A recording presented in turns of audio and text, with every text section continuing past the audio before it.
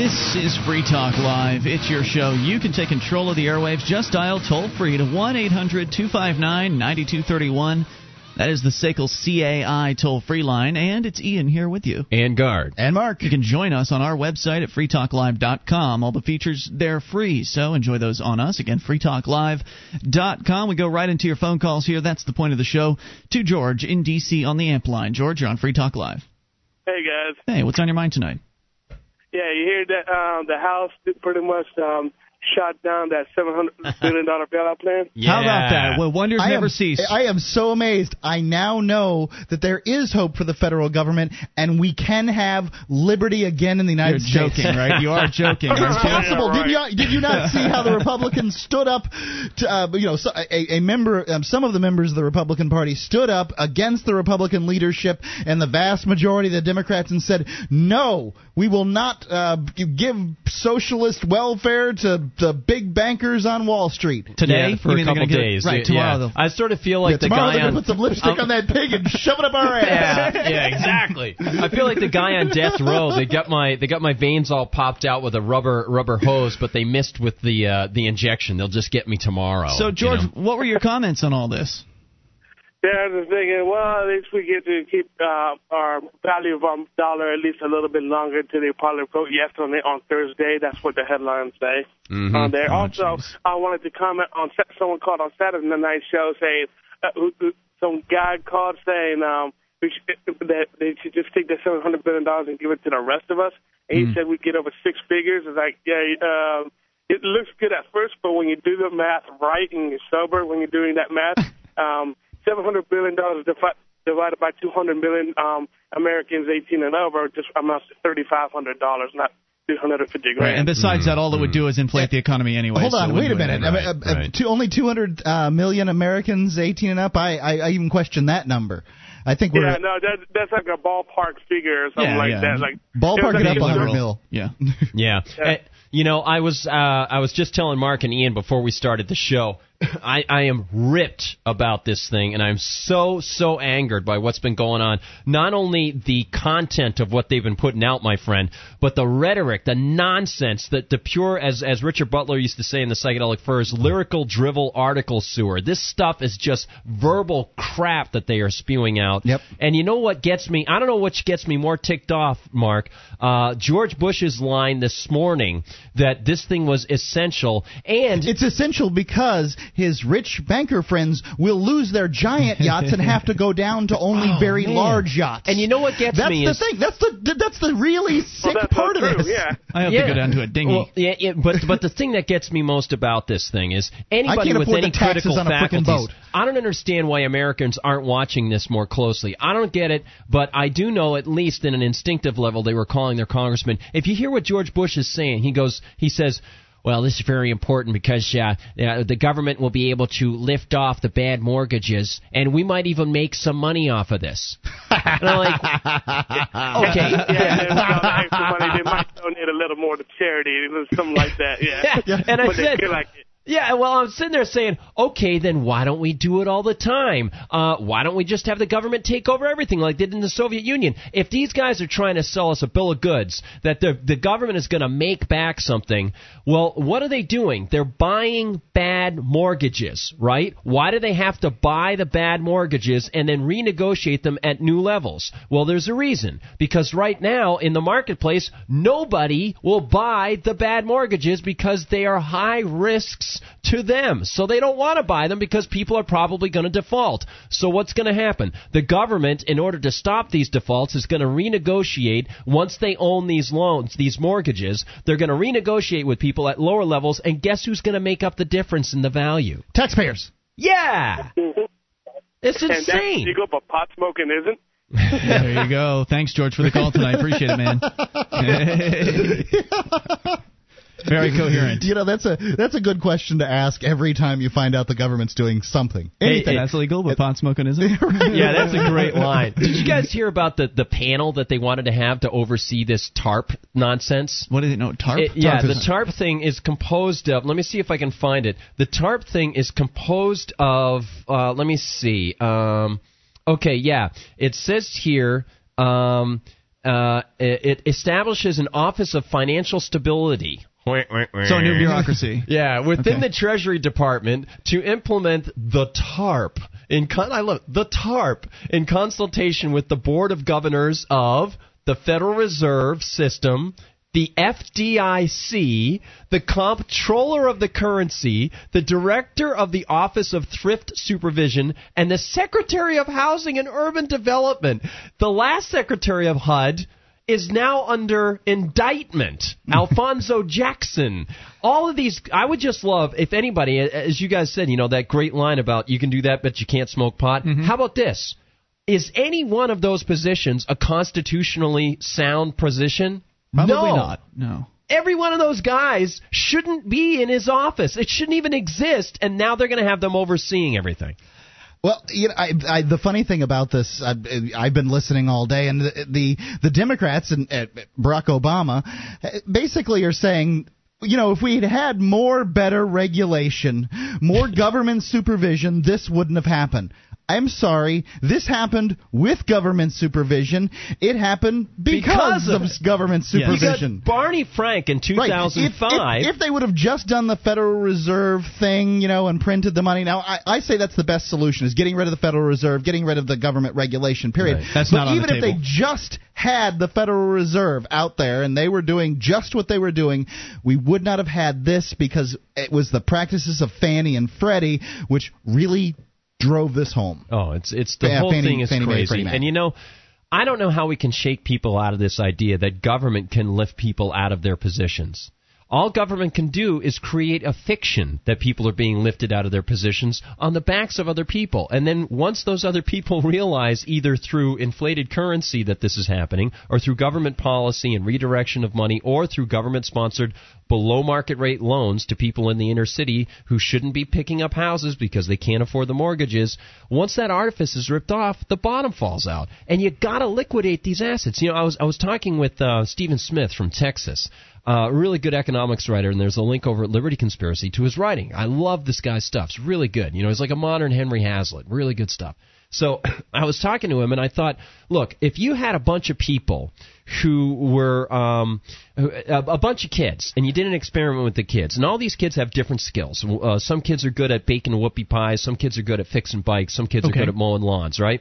And you start to create a system where you funnel money. You've got them interacting with each other with the money that they make off the services they provide for each other, a little microcosm of our economy. And you have, all of a sudden, the teacher starts giving them a bunch of money. Well, you're going to find that their costs will start going up. Their expenses, the charges, are going to start going up. Inflated currency, it's not as valuable.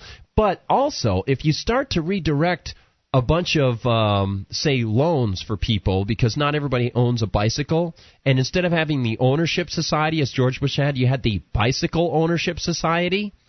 Let's say the teacher started to give very low-interest loans to a group of kids who couldn't buy bicycles. Now they're starting to buy bikes. Mm-hmm. Not only are you going to see the prices of the bikes rise, but you're going to see a lot of people who would not be involved with the bicycle industry getting involved with it now. Mm. People who were making whoopie pies very efficiently before, doing things they were real good at, well, they're starting to see I can make more money fixing bikes. So it's an unnatural increased demand in the marketplace? Exactly. It not only increases the demand for the homes in this case, or the bicycles in the example, but it increases the attendant services to all those things where people could be doing more efficient things in other markets and other facets of the market. And then when the crash comes, those people that were working in those areas are SOL. Exactly. They can't work anymore. Yeah, exactly. This is particular. And those now are the these unseen. Guys, throughout the entire unseen. time, they're the unseen, and then when the crash happens, then all of a sudden you get to see it, but then it's too late. Right, exactly. And so what the federal government's trying to do now is they're trying to prop up all the bicycle repair people and all the bicycle sales people and all the other, you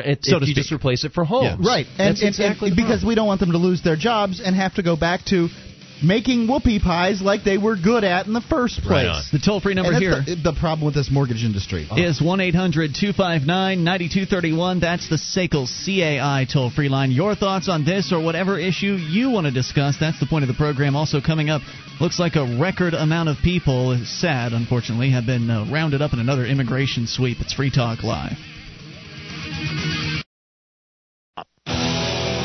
This is Free Talk Live. You can bring up anything. Just dial toll-free to 1-800-259-9231, SACL CAI, toll-free line. It's Ian here with you. And Guard. And Mark. Join us online at freetalklive.com. All the features are free, so enjoy those, including live streams. We've got a broadband version, dial-up, and even a webcam version of the show. Just go to listen.freetalklive.com and enjoy. That's listen.freetalklive.com.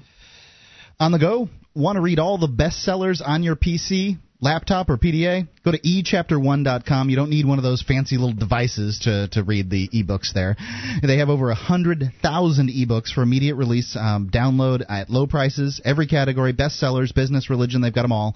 It's all the stuff that's out now in the bookstore, eChapter1, that's E as in easy, chapterone.com, and they have slashed their prices. eChapter1.com is now the lowest purveyor of ebooks as far as price-wise on the Internet. Nice. Toll-free number here is 1-800-259-9231. People want to comment, obviously, on this financial meltdown situation.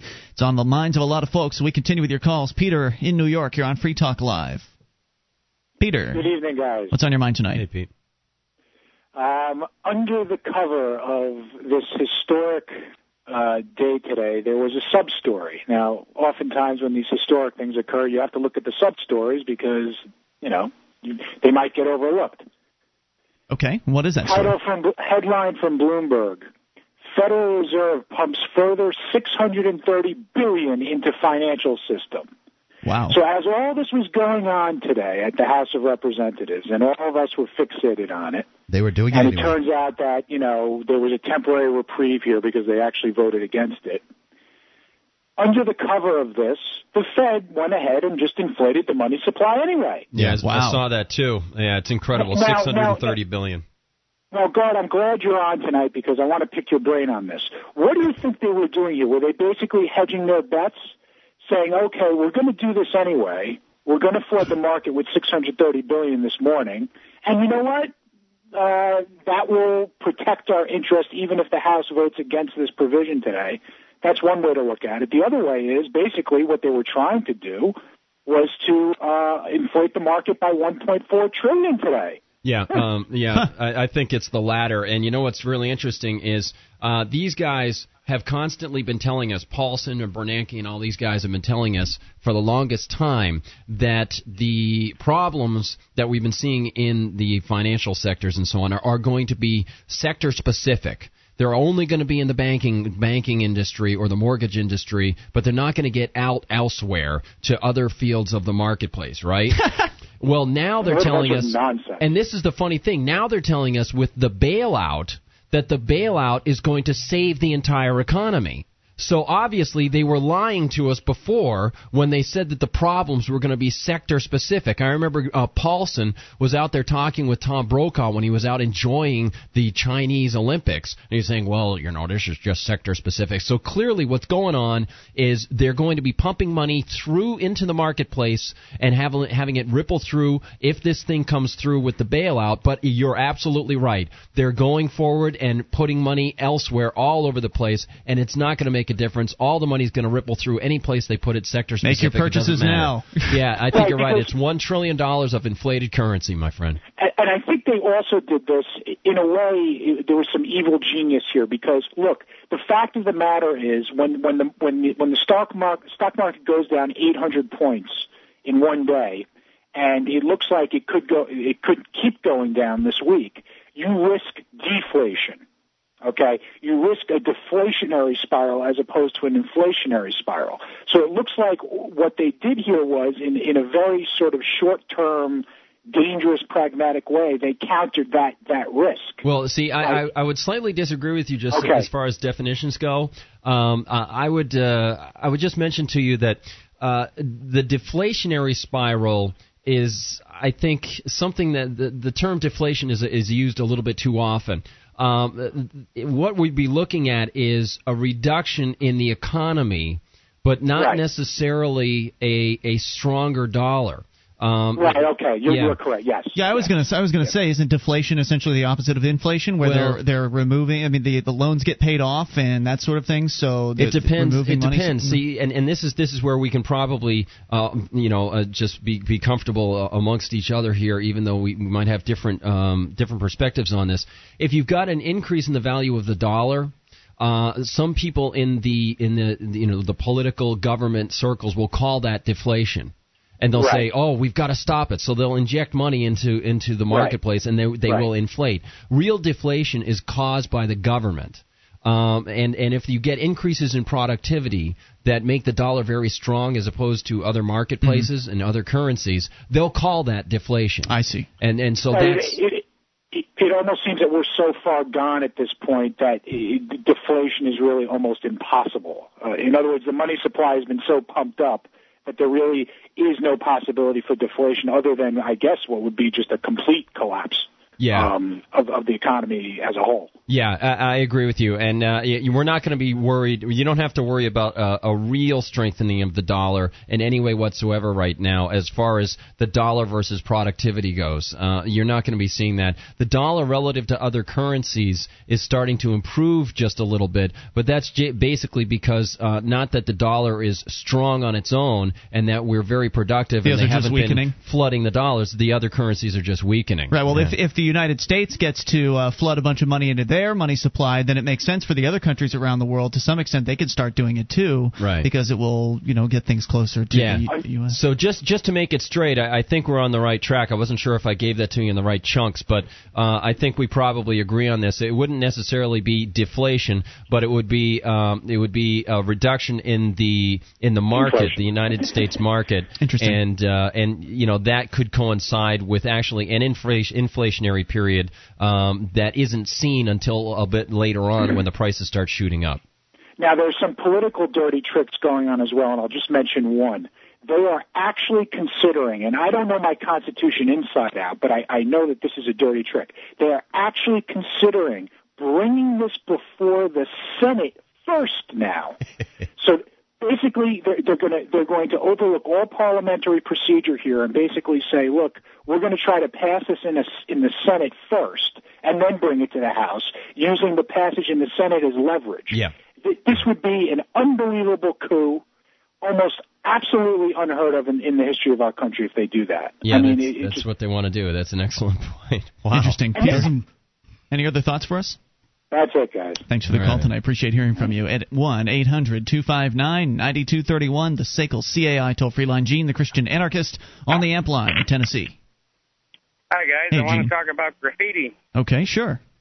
And, I would never do graffiti, and I certainly wouldn't recommend that anybody else do graffiti. But, I was looking at these McCain Palin signs, and they're blue with white letters on them.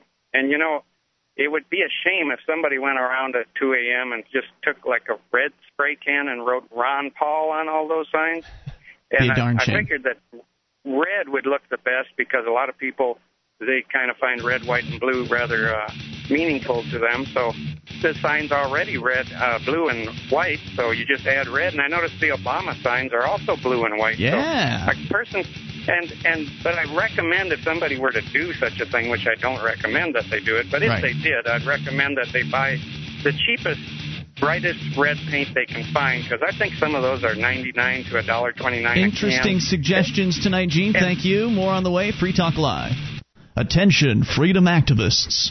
If you're planning your move to New Hampshire, you know that Manchester is the heart of the free state. But finding an apartment when you're out of state can be a major pain in the... You need Prickle.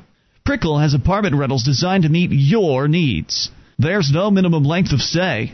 They accept payment in silver or gold. And responsible firearms owners are welcome. To find your new home in the heart of Manchester's growing Liberty Enclave, log on right now to Prickle.com. That's PRICL.com.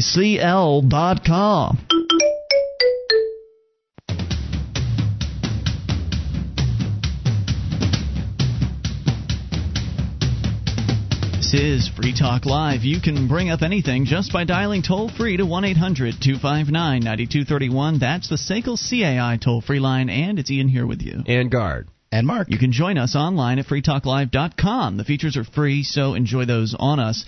Again, freetalklive.com, and those features include the updates. You get signed up, and we'll let you know when there's something you need to know about Free Talk Live. Whatever is fresh, you'll know first if you're signed up at updates.freetalklive.com. That is updates.freetalklive.com. Sent an update not too long ago about our auction that's going on right now. You can place your bid and win a banner on our website, the third banner down from the top, for an entire month and advertise virtually anything. I think last time I looked it was at about $20. So place your bid over at auction.freetalklive.com. That's one example of the many things you'll know first if you're on the updates list. That's great. So here is the story that I mentioned earlier. It's actually a short story, and it kind of is sad how short this story is because it really just, I guess it says how frequent these things are happening now, perhaps. The Associated Press, or maybe there's no details yet. Associated Press reporting that federal immigration authorities say more than 1,150 people, that's almost 1,200 people, have been arrested in a special 3-week sweep in California.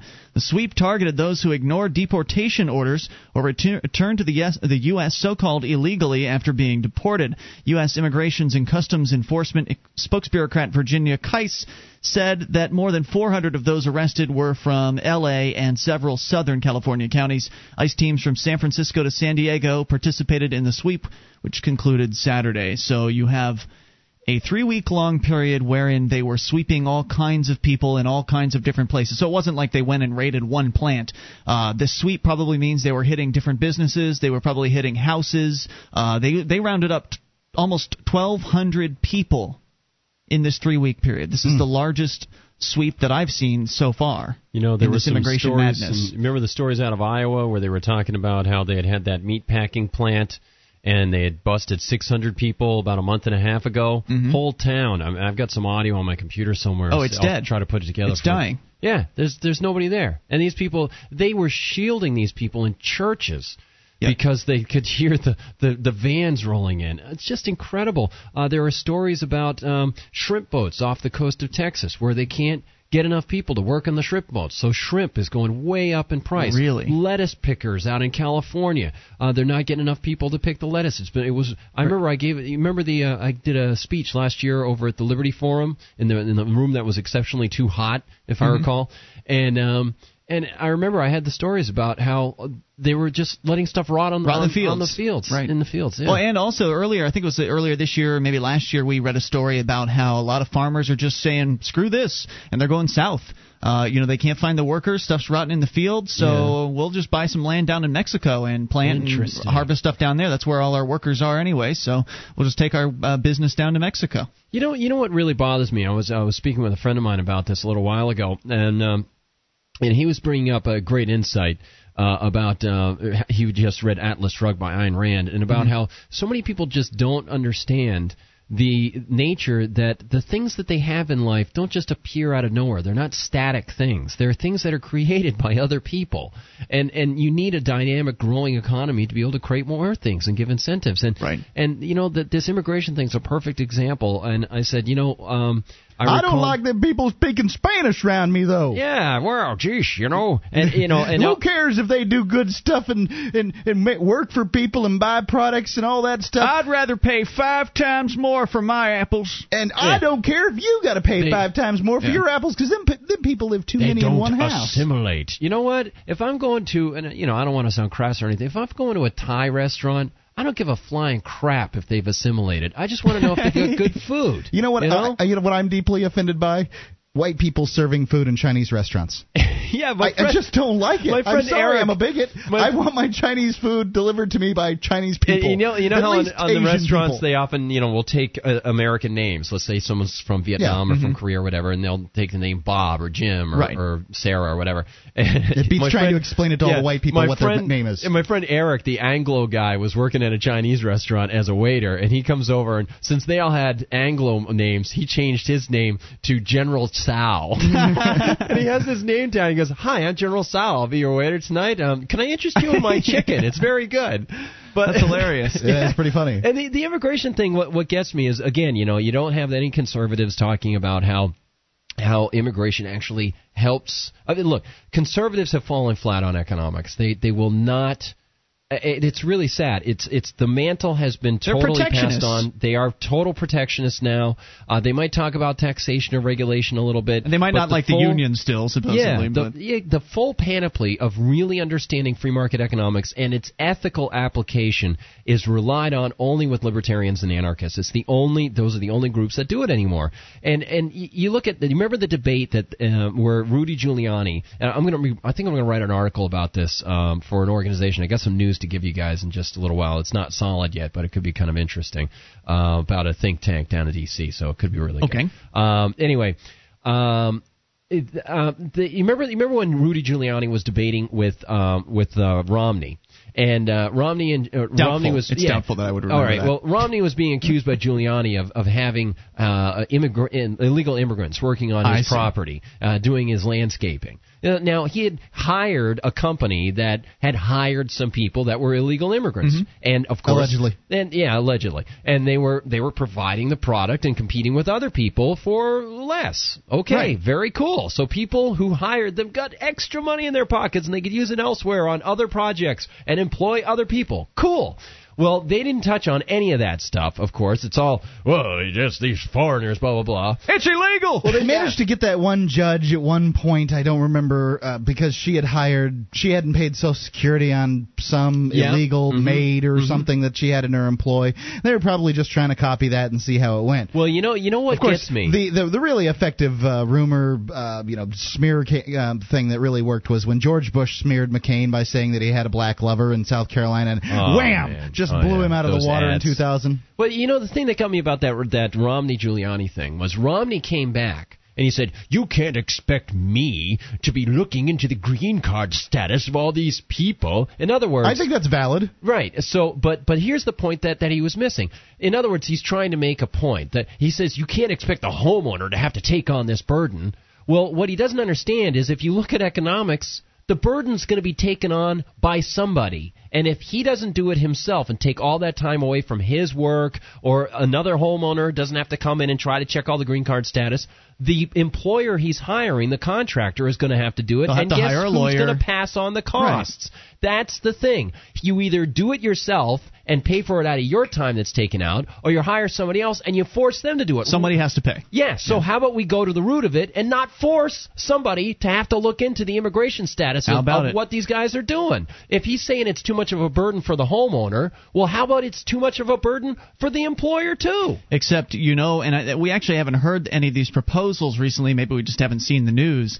But it wasn't too long ago that they were talking about forcing all employers to check their applicants against a federal database and essentially send off. I mean, if you come to try to work for me, you have to fill out this application, and I'll tell you, well, it looks good, Gardner, but I'll have to get back to you maybe up to a week, 3 weeks from now. I've got to send this off because the bureaucrats are slow. I've got to send this off to the federal government. We've got to get you approved. We've got to get your Social Security number scanned here. Got a driver's license. We're going to make sure you're okay to work here in America, and we'll get back in touch with you. That could be 3 months. I mean, have you ever tried to get your passport?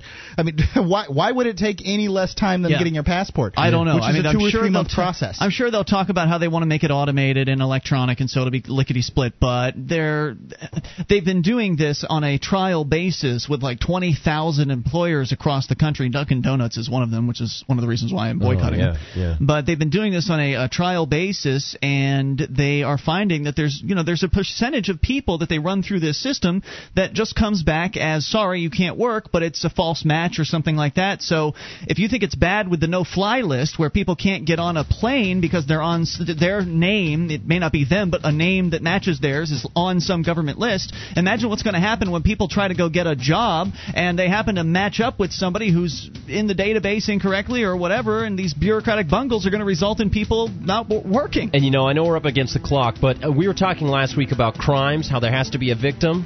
There's no victim when you're hiring somebody to do work. Let's remember that. More on the way. You take control. This is Free Talk Live.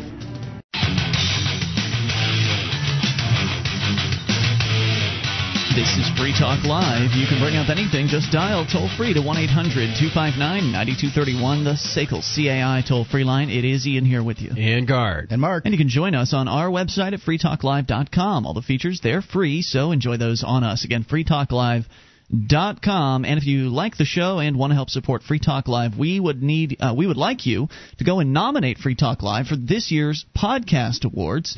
The nomination period is over, I believe, tomorrow. So if you have not yet gone and done so, please go to podcastawards.com and nominate Free Talk Live for the political category. Now, I know Free Talk Live, I don't like to consider it a political show. I think, if anything, that it's generally apolitical. It's just the best fit, but it's the only category most benefits. Yeah, it's the only category that it really fits in. So please go to, and also we've won it several years in a row, so this would be like our third or fourth year in a row or something like that. So podcastawards.com. And we don't know how many. We don't know who's nominating what shows for the political category. Mm-hmm. So as many nominations as we can get in that amount of time, the better, because it could, we could get bumped out and never even get in the running. Right. All right, 800-259-9231. Again, that's podcastawards.com. In the political category, nominate Free Talk Live. In fact, I should send out an update about that because I haven't done so yet. All right, we'll take your calls about whatever you want. And since we were talking about immigration, we mentioned that there's been this record sweep. And I love how they call it a sweep. It's just like they're sweeping up the humans and catching them in their little dustpan and dumping them out of the country, which is, of course, awful. These are people, and they have lives, and they have families, and these immigration arrests are destroying families and ruining lives, and it's just disgusting to see people cheering this on as though there's something good about it. There's nothing good about it, and as you suggested earlier, or pointed out earlier, Gardner, it just hurts the economy. These towns that are having people rounded up from them, they're damaged. These are people that they're no longer getting up in the morning and going to buy a cup of coffee. They're no longer getting up and going and buying things that they need to live life. They're not patronizing any sort of entertainment venues. They're not doing any of the things. Not buying groceries. Right. They're not paying rent. They're not buying gasoline. They're not doing all the things that make this economy run. Why? Absolutely. Because there's some hate-filled bigots out there that feel like they didn't fill out the paperwork the way they were supposed to. And those hate-filled bigots aren't lining up for the jobs that are freed up, as they claim. They'll claim up and down, Americans are just waiting to get these jobs, but they're not, because food's rotting on the vine. Exactly. They don't want those jobs. They want to get jobs that pay more because they've got skills that are better than what those jobs pay for. Because the products themselves, the consumers are unwilling to pay beyond a certain level. We hear all this nonsense of, if those grubby employers would only pay a going wage, if they'd only pay better. Well, the employer can only pay what the product will demand on the stinking marketplace. People will only pay so much for a bushel of apples. Exactly. So why don't they turn around? Well, if the consumer would only pay more for the apple, but they never do that. They never get down to the root of it. And if you were to strip off all of the names of political parties and conservative or liberal or whatever, and just look at what they're doing mathematically on an economic scale, what they're doing is removing all of the cheapest labor in an area. And that's what they're doing. They're saying, okay, let's just vacuum out all the cheap labor in an area, and anybody who's relying on cheap labor, tough luck, you're screwed.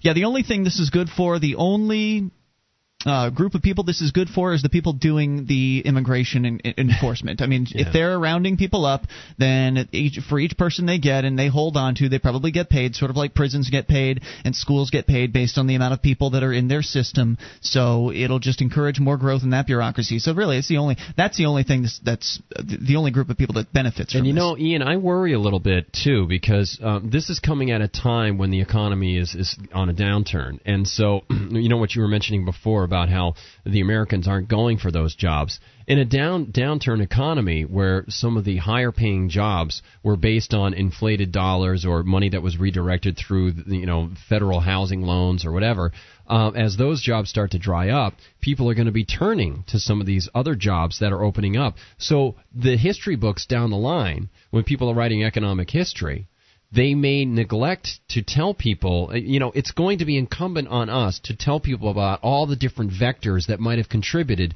to some of the Americans turning to these lower wage jobs, because they didn't have any alternative. If they start doing this, that makes sense. We know why, and we're going to have to defend that in the future. So let's zero in on one case. Now, this was not the case from the last sweep that we were talking about where they rounded up over 1,150 people and essentially are going to deport some of them. Some of them I'm sure they'll lock up for a while. Who knows how they'll treat them all. But when you're looking at it from that macro perspective, it's easy to just see the numbers and say, oh, 1,150 people, that's awful, it sounds bad. But let's zero in on one case and talk about the personal tragedy of what this can mean to somebody's life. This story from CBS News, and it's actually it happened last year. Zoila Meyer spent her whole life believing she was an American. Her parents brought her with them from Cuba when she was 1 year old and always told her she was a U.S. citizen. She even won an election to the city council of Adelanto, a town of about 23,000 in Southern California's high desert. But on Tuesday, immigration officers put the 40-year-old mother of four in handcuffs, and she's now facing deportation for illegally voting. In a phone interview, she said, "To be honest with you, I'm scared. How can they just pluck me out of my family and my kids?" Well, because that's what they do. That's their job. Because you're damn illegal alien, you didn't fill out the paperwork, your parents suck, and you people speak Spanish. I hate that crap. I don't want to press one. She said if they can do this to me, they can do it to anybody. Bigots. After Meyer was elected to the council in 2004, someone told officials that she was born in Cuba, prompting an investigation. Eventually, the police came to me and said, "Zoila, you're not a citizen. You're a legal resident, but you're not a citizen," she said, who apparently lives in San Bernardino County's desert town of Apple Valley. We're on there right now, are we? I don't know. I don't think so. She resigned after 10 weeks in office in Adelanto.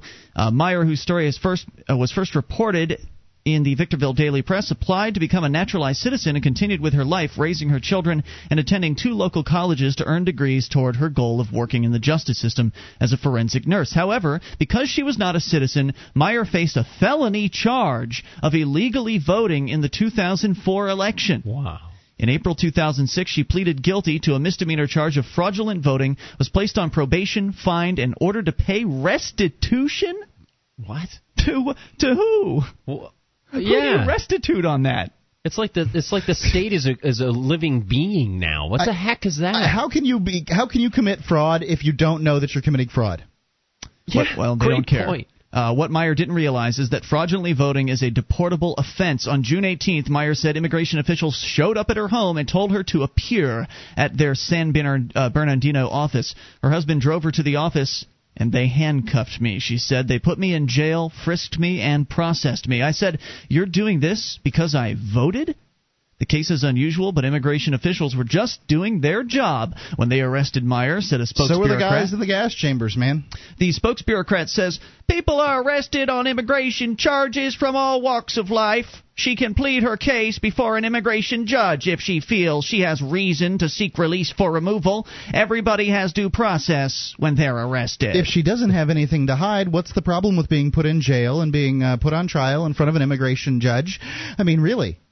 What's the problem?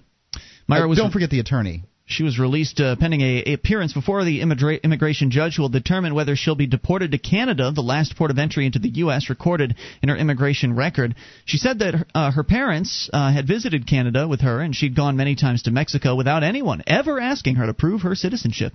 Meyer said she doesn't support illegal immigration, but she thinks immigration procedures should be changed to prevent misunderstandings. She said of her case... Because that can be done. You can make the government streamlined, less bureaucratic, and efficient. Because that's worked. Did you see the map that somebody made on, I think it was Reason.com has this? It's a map of the immigration process. It's kind of like one of those, you start at one point and then you ask yourself, are you this? Yes or no? Flow Follow sheet. Yes. Yeah, flow sheet. And it's crazy. Watching looking at the flow chart of the immigration the legal process that everyone is supposed to follow. It's just crazy. And this this is exactly the sort of thing that people expect from illegal immigrants, and it's the people that are on the lowest of the economic scale is who they want to be employed here. Look, I knew that I had tax write-offs when it came to my taxes. I can only assume taxes and immigration are probably somewhere on the scale as far as similarly difficult to do, but except that immigrants don't get to vote and taxpayers do, so immigrants perhaps have it worse. Well, I never did my taxes on my own. I turned them over to a professional because I had things to do. I didn't fill out the 1040EZ form. I think the 1040EZ form would be the difference between immigration and taxation, because there is a 1040EZ form for taxation. There isn't one for immigration. Well, leave it to sound rhetorical, but leave it to government to make it very, very difficult. If this was a market thing, they would be able to respond more quickly. They'd make things more efficient and less bureaucratic. The toll-free number here is 1-800-259-9231. That's the SACL CAI toll-free line, and I don't see any updates on her case since back in 2007, so maybe they disappeared her eventually. It's Free Talk Live. More coming up. Our archives, website, and podcast will continue to stay free, but if you think other people deserve to hear this show, consider becoming a Free Talk Live amplifier for just $3 a month at amp.freetalklive.com. Help free some minds. Visit amp.freetalklive.com. This is Free Talk Live. It's your show, and you can bring up anything. Just dial the toll-free number at 1-800-259-9231. That's the SACL CAI toll-free line, and it's Ian here with you. And Guard. And Mark. And you can join us on our website at freetalklive.com. All the features, they are free, so enjoy those on us. Again, that's freetalklive.com. Last hour, we were talking about immigration, and we're actually going to continue that because, Mark, you've got yet another personal story of how these just absurd immigration laws and the enforcement provisions and that are going on right now are ruining people's lives. And in your case, you're going to tell us about how it could be putting a man and his wife to death. We'll get to that. But first, we are going to Tom in New Hampshire. You're on Free Talk Live. Hello, Tom. Tom, New Hampshire. Good evening. I went to the Republican State Convention yesterday. Sorry about that. Yeah, I went to the Republican State Convention. Sounds and awful. I have some information to pass along to people. Okay. If you want to become a member of the Republican State Committee here in New Hampshire, what you do is you become a member of the county committee. And all of the county committees together are going to form the Republican State Committee. This is different from the last time I was involved in that back in 2000. Now, is this one of those things that you're saying that they want a lot of people for, but nobody wants to do it, so it's pretty easy to get in? Yeah, it's easy enough to get in, except it's at the county level, except that Concord, Derry, Manchester, and Nashua, the cities, have pretty much the same thing as their own county committee, the Republican. Right. We can't really get too much into local political detail, as this is an international radio program, but you are suggesting that people who are interested in getting involved in the political system, there may be some positions open, and this may be the case in other places, not just in New Hampshire. There may be some opportunities there where you won't have to run against anybody just because there's so few people that want to engage in politics, right? And there's something else that I wanted to bring up, okay? I proposed a couple of platform amendments, and those didn't get discussed for reasons I'll get into later, but I also proposed a resolution. And, people think about the political consequences of this resolution. The New Hampshire Republican Party congratulates Sarah Palin on becoming a grandmother and wishes Bristol Palin and her fiancé the very best. And this resolution came up, and the vote was pretty close. A voice vote. It sounded to me like it was about dead even. The dude said the ayes have it, and there was no demand for a count the votes thing. So the resolution passed. And why is that newsworthy? Why are you telling us about it? It sounds like somebody's patting someone on the back. It just shows how dumb the stuff is that they're voting on. Yeah. Not really. That's a non-binding resolution at the very end, but I don't know if the either political party can make a big sting about, hey, they're encouraging this. What? How can they? It's like electing a pregnant prom queen. That kind of thing. It doesn't have any legal force or anything, but seems like a big waste of time to me, Tom. What's the point of doing this? Well, the delegates to the Republican State Convention get to vote on who gets to be in the county committees, and so I get to go to that and vote on who's going to be in the Hillsborough County Republican Committee and therefore in the Republican New Hampshire State Committee. Why does anyone care about all this? Well, because that means because they're Free State Project members and they want to infiltrate the political scene. There you go. Here in New Thanks Hampshire. for the call, And, you know Tom. what Appreciate it. I don't know what else, but we're going to move on because I can only take so much of that kind of discussion. It's not really relevant to any of our listeners, and so I don't really see what the point of it is. In fact, I don't know if I want to keep going with that on into the future. 800-259-9231. We go unscreened to the amp line. There's no one there. Let's try this one. You're on Free Talk Live. Hey, guys. Hey, what's on your mind? Is this Sam? This is Alex from New Jersey. Alex. I was just in a parade the other day, and it was commemorating this war hero, and supposedly he killed like 50 Japanese people during World War II. Mm-hmm. And I'm just calling to share my disgust at the kids that were at the parade. A lot of the kids were wearing this camouflage army attire, and they had guns, and they were shooting each other with the toy guns. And I'm really disgusted at that because, I mean, I know the kids want to have fun and all, but I think that represents something a little bigger, that they're glorifying war and death in our country. And we're having a parade for this guy who killed all these people, and I don't think that's right. What do you guys think? I'm with you, man. I think it's a sick obsession that people have with the military in this country, and I think you're absolutely right in your description that it's glorification of what they do. What they do is it's sick. I mean, they kill people for a living. Kids, little boys are going to play with guns. You would agree with that, right? I did it when I was a kid. Right. I just don't like it when the parents egg the kids on to say, oh, you dress up in this little army outfit so you can be like a soldier who kills people. Oh, yeah, fun. What now? Did you see the parents egging them on? You don't like the parents. You don't like the soldier outfit, but if they dressed up as Indians or cowboys or space mutants or zombies or whatever, that's the one thing you just don't like, the military outfit. It's really the military thing. That's correct. So if a free and anarchist state had its own military that perhaps a capitalist military, and they had a uniform, would it be okay? Well, I don't like glorifying war in any case, but I do support the use of private defense contractors. Okay, and if they had uniforms, that'd be okay. The defense contractors. Well, yeah, I mean, I don't like it American when little kids are, saying, "Oh, let's kill," this is good to, go and die and do stuff, because I'm not for war. I understand. I understand. I'm not for war either. I am for private defense contractors. I'm just not for us flaunting it, because war is irrational and it's never good. Right. Those private defense contractors would only be engaged in defending their clients. They would not be going and initiating force. But the little boys don't know about initiating force and all that other stuff. They're interested in playing guns with each other. What I'm saying is that it represents something else. I agree with what Alex is saying. I absolutely agree with you, and I thank you for the call tonight, dude. 800-259-9231. That is the SACL CAI toll-free line, and I did it. I did it when I was a kid, and I'm sure it has to do with the fact that there are. Certainly in the 1980s, when I was growing up, there were a lot of movies that were glorifying violence. Movies like, Commando, for instance, with Arnold Schwarzenegger, and various different things blow up, things go boom. You're simply not going to have little male children and not have guns. I mean, that's just toy guns. That is the way it is. They like them.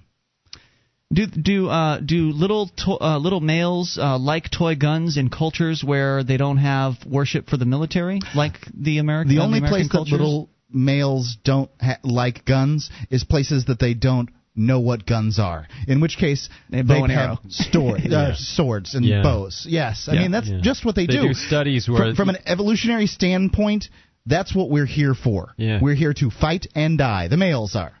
Yeah, it's interesting because you look at the perspective of a defense force, perhaps, where you could have kids dressed up to look like members of the defense force.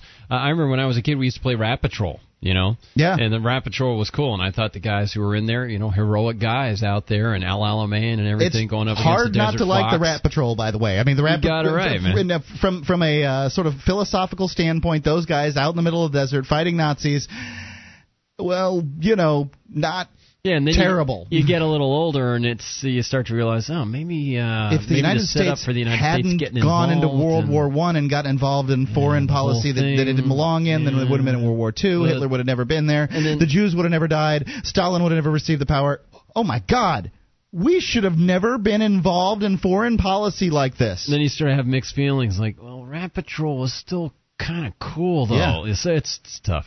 Well, I don't know if Alex was saying that he didn't think kids should be able to play toy guns. I think he was pointing out that under the climate, this sort of parental climate where they're encouraged to say, all right, go kill. All right, you can be the Japs and you be the Americans and you go kill the Japs or something like that. Look, my parents never said who was the teams or anything like that. And we picked the teams that we liked for whatever reason we liked them. He was pointing out, though, that this was happening at a parade where they were glorifying the violence in World War II. So I think it'd be one thing to have the kids playing guns and stuff and understanding that we don't do this in real life. We can only do this with toys because then it's fun. Just like in video games where you can shoot people and they get to wake up the next morning. He was just pointing out that it was just he didn't like the overarching message that was being sent. Perhaps the kids were getting it. Perhaps they weren't. Perhaps it was just sort of a subliminal thing, more so than anything else. Perhaps they were too young to really get what was going on in the parade. But I still agree with his point, and that is that war is being glorified, and it's disgusting. More on the way. You can take control. Bring up what you want at 800-259-9231. That's the SACL CAI toll-free line, and this is Free Talk Live.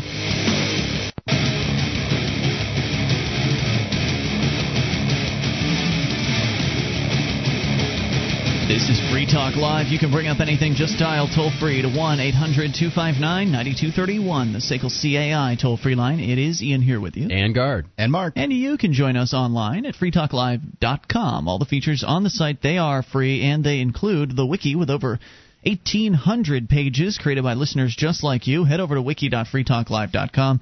and get interactive for free. It's like the listener-editable version of our website, wiki.freetalklive.com. And did you know that over 35% of IT admins admit to snooping through their boss's email? Naughty, naughty. Shouldn't your business email be secure? PrivacyHarbor.com is an email alternative that's private and confidential, guaranteed. PrivacyHarbor.com, because normal email is not secure. No, it's not. And if you go to privacyharbor.com, they have a free setup that you can try out. So it's privacyharbor.com, and it's not a limited time. They actually have a free service, and then there's services above that. A friend of mine had an experience with that and wasn't happy. Ended up putting someone getting broken into. Good employees, pitting them against each other. Oh my! And he listens to this show. So privacyharbor.com. I don't know what the hell you're talking about here. I can't imagine, but I do know that anybody who knows anything about IT departments, yes, they do look through the boss's mail. Absolutely. I did. Toll free, 800-259-9231. So we continue with your phone calls. Frank is on the line in New York. You're on Free Talk Live, Frank. Hey, how are you guys? What's on your mind? I just want to talk about how the bailout was a complete defeat of the corporate state. And I don't know about that. Aren't they trying again on Thursday? Oh, they are going to be trying again for probably the rest of the time until we get rid of the Federal Reserve. And I just want to tell you guys that Obama and McCain both voted for it. They both wanted it. Yeah, sure. And all I want to say is go to obamacrimes.com and check out the two books from Webster Griffin Tarpley. Good books for you guys. What about the McCain crimes? Yeah, what about his? Oh, McCain? Well, we all know just McCain's a psychotic warmonger. Yeah, just what do we do? Right. Well, yeah, you're right. That's a good point because a lot of people know that McCain's nutso, but they think that Obama's somehow more sane. I saw this bumper sticker today. Julia and I were having breakfast at Lindy's Diner, a neat little place here in Keene. But we were having breakfast, and there's this car out in the parking lot. We were talking about how these politicos. Well, what we started talking about was how the people that go to college, many of them are trained to believe they're better than other people. Like, they're completely leftist, arrogant, and snooty. Right, everyone, and so that's kind of what we started to talk about. Then we were talking about how all these college-educated people. I'm well educated. I'm voting for Obama, and this whole idea. And so there's this car parked out in the parking lot with an Obama bumper sticker. But the funny thing about it was the O had a peace symbol in it. And I said, that's a perfect example of one of these intellectually, these snooty people that, I know what I'm doing here. But they don't even know that this guy supports the war, that he supports increasing the size of the military. I'm sorry, go ahead with your thoughts. Well, all you have to do is just go up to that guy and say, hey, Obama wants to bomb Pakistan. And he's already started bombing Pakistan. Predator drones, But we was like, Obama hasn't started bombing Pakistan. Well, he's called for it, and Zbigniew Brzezinski has put it through. I see. I appreciate you calling in tonight. I thank you, Frank, for the call at 800-259-9231. So, I mean, look, to believe this guy's for peace, you obviously don't know anything about him. So there you go. Yeah. The thing sit up in your ivory tower. You don't get a chance to even talk to them. You see the bumper sticker go by. What do you do? I wouldn't have said anything to him. And you know what? None of my business. What's so amazing about those people is supposedly they're all for peace, but they're all in favor of aggressive government stealing from my neighbor. It's just incredible. Well, they don't realize that. Yeah, they don't realize it. Anytime I see a bumper sticker of some leftists, in many cases, I'm particularly vexed because I sit there and say, that's basically an advertisement saying I support coercion and theft. Well, and the thing about liberals, and this is one of the things that I think is good about them, is that they don't want to see the violence and they don't want to be associated with violence. So if you can show them effectively that they are supporting violence or they're supporting the gun in the room, then they're going to want to back away from that. At first, it's going to make them feel uncomfortable, and they're going to cognitive dissonance is going to kick in and they're not going to believe it or whatever. But eventually they might think about it a little bit more as the message of liberty keeps getting put in front of them. I think that there's some people over in this region of the state that believe that we're actually going to have an easier time here in the Keene area because there are so many liberals out here, because it's just easier to bring a liberal on board with the liberty message since they don't have that law and order mentality as hardcore as some of the conservatives do, where if you tell a conservative that he's supporting violence, then it's like, yeah. All right. Yeah, the law and order mentality, you hit it. Although I have to say, in my experience in college, hanging out as the only punk rock true anarchist dude in college, where all the other anarchists were socialists, I found that the leftists tended to embrace peace in the abstract, but in the reality of things, they tended to be some of the most violent, obnoxious, in-your-face, aggressive people you could possibly encounter. Well, that's certainly talking generally. At Boston College, Boston University, those are the leftists that are going to rule. And you have to be willing to kill people to rule. Like, I've got a plan here, people, and if you get in the way of my plan, you're going to have to die. They were the utopians. They had I'm talking more of the run-of-the-mill kind of liberals, the ones that are like the person with the car and the bumper sticker that doesn't really even understand what it is they're supporting. That kind of person could be converted. I think recently I've had more success converting, well, at least talking to leftists. That's a good point. Yeah, it's just it's a thought. I'm sure there's certainly exceptions to it. Obviously, a lot of conservatives are going to be really open to the idea of, well, if you don't want taxes or you don't like taxes, let's see what taxes are supporting and see if you like that. And of course, when the government comes after them, then they can realize that it's violence. And when they're when the government's coming after them, then they understand that, well, wait, maybe this isn't so great. So it's not that it's not possible to convert conservatives. I've just had an easier time myself with the liberals. All right, 800-259-9231. That's the SACL CAI toll-free line. Andy's on the line in Michigan. You're on Free Talk Live. Andy. Hey, guys. Hey, Andy. What's on your mind tonight? Hey, did you guys see where there was a part of this bailout thing? How I take it? What's this? About what now? They didn't pass the bailout thing? Right. That's correct. For now, they did not pass it, but you can better believe they're going to try again. Yeah, it'll be done by Friday. Yeah. Did you guys see where there was part of that where they was actually going to authorize the government to buy unspecified assets? Sure. Unspecified assets. You mean unspecified amounts of assets, or unspecified as in they don't know what the assets are? You're talking about they don't even know what they are. Just whatever they deem appropriate, I think it said, or something crazy like was that. This the secret? Was this the secret provision where they don't even have to talk about it, where it's just they can just go and do it? They're going to steal our money from us, and then they're going to buy our stuff away from us with it. It's amazing, isn't it? Wow. Did you say Section 103 in that one? I'm guessing. Yeah, I'll check it over and see. The whole thing is posted. Oh, and by the way, I'm going to try to do a podcast about this. Yeah. Well, I think it's good for you, Guard, to be on the air once in a while because we don't want you to just geek completely out. He's got his own podcast. You can go to libertyconspiracy.com and but the live element really does. We do yes. You can talk to Gardner live on Free Talk Live. Thanks for the call. What I was going to mention to you, man, was that if you got to see Susie Orman was on CNBC today talking about what a great deal this was. And there's an insurance aspect of this where the Republicans injected this in, so if companies retain the mortgages, they can get federal insurance. She goes, it'll be just like the FDIC. And if you want to learn more about the FDIC, just go online. I work for them.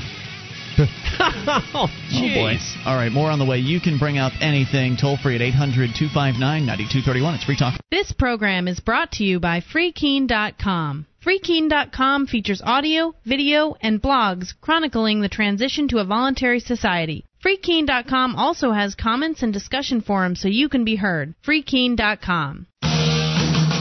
This is Free Talk Live. You can bring up whatever you want just by dialing toll-free to 1-800-259-9231. That is the SACL CAI toll-free line, and it's Ian here with you. And Guard. And Mark. And you can join us on our website at freetalklive.com. All the features on the site are free, so enjoy those on us.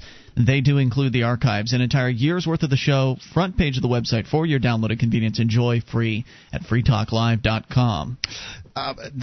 We are looking for libertarian students and recent graduates interested in careers in movies, film, animation, or video game production for our spring and summer fall internships. All positions are paid and include participation in a career workshop. All you have to do is visit libertarianinternships.com. There's a $2,000 stipend for a 10-week internship, housing, and travel allowance. You get paid to intern? Yeah. You know, everybody gets paid to intern except interns in radio. In radio? Yeah. Those are the only interns that don't get paid. And it's just because, well, people will do it in radio. Okay. It's amazing what these offers are. If you're in this age bracket, you're a libertarian student or recent graduate, go to libertarianinternships.com and check it out. They've got internships in the production, print and broadcast, public policy. Great. Wow. So get out there. Cool. Yep. It's, where do you go? It's libertarianinternships.com. Okay, cool. I like that. 1-800-259-9231. Ladies first, we talked to Serge in Texas, listening on Stickam. Serge. Oh, hi. Hey, what's on your mind tonight?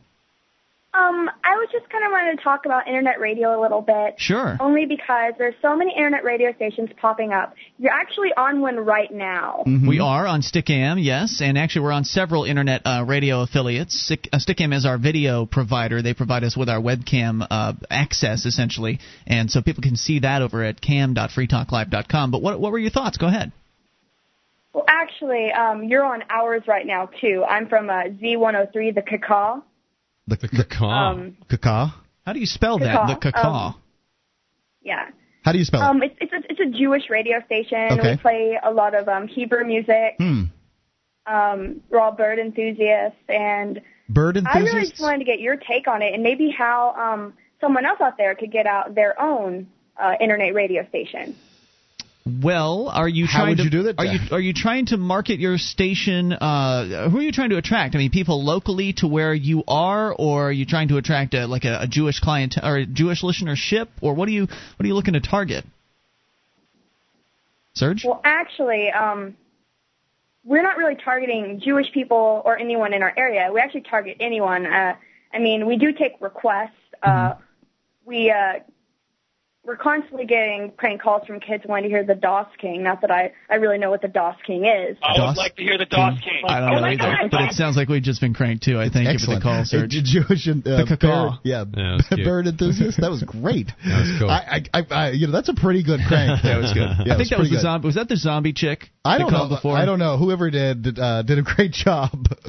All right, 800, because she did a great job before. 1-800-259-9231, and the crankers aren't usually females, so that's why I think maybe the same chick. I don't see any correlation to X chromosomes. That's all. 1-800-259-9231. As we continue to let's talk to Stephen in Colorado. You're on Free Talk Live, Stephen.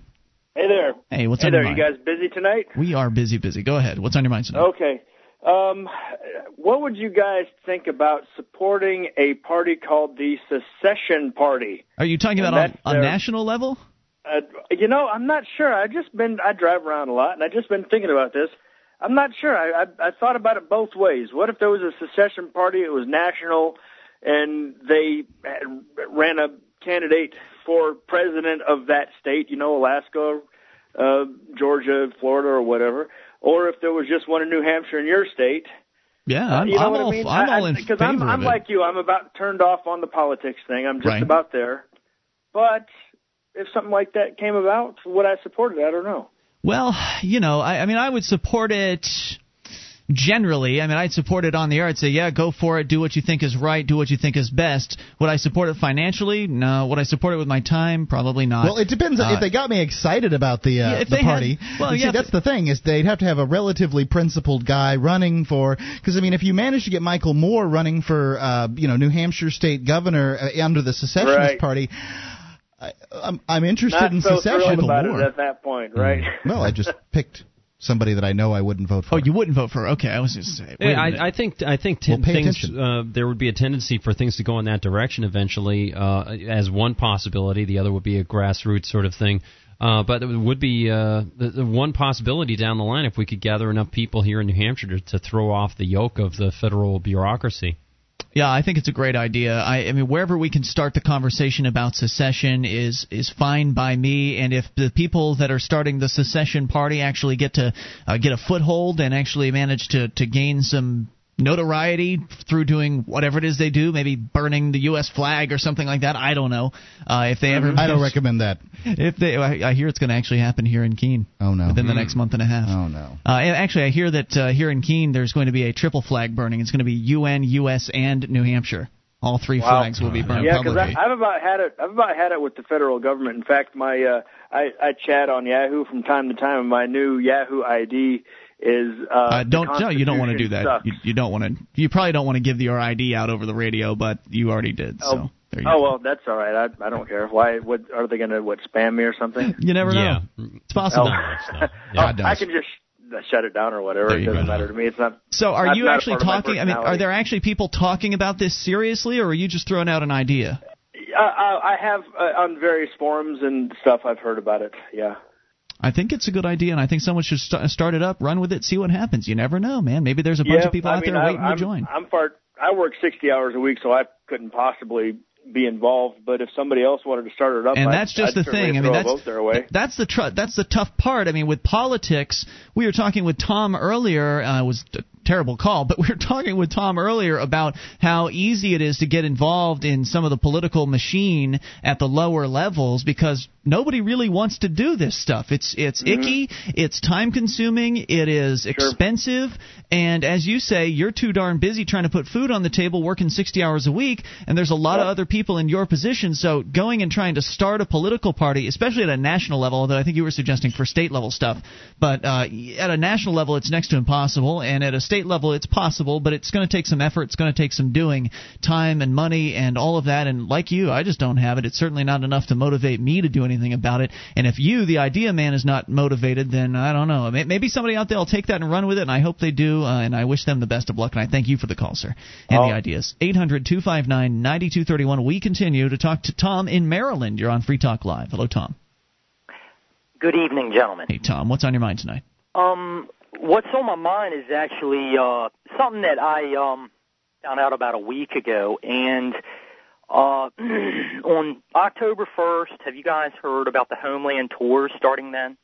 Homeland Tour. Homeland Tours. Oh, yeah, that's where the military is going to begin rotating military members in here to the United States and put them on the streets, basically, right? Allegedly doing stuff like disaster cleanup and all of that, but really it's just their excuse to start putting military members in the streets of America.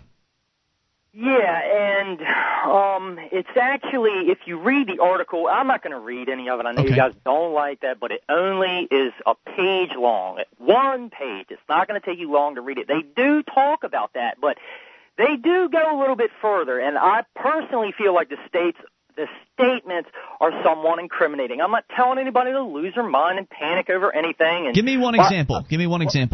Well, it talks about them being decked out in full battle regalia. They trained in Iraq, and it talked about civil unrest and so forth. And I have been telling lots and lots of people about this, people I care about and whom I know are interested in things like this, but I knew they did not know about this yet. Only one out of all the people I talked to even had heard of it.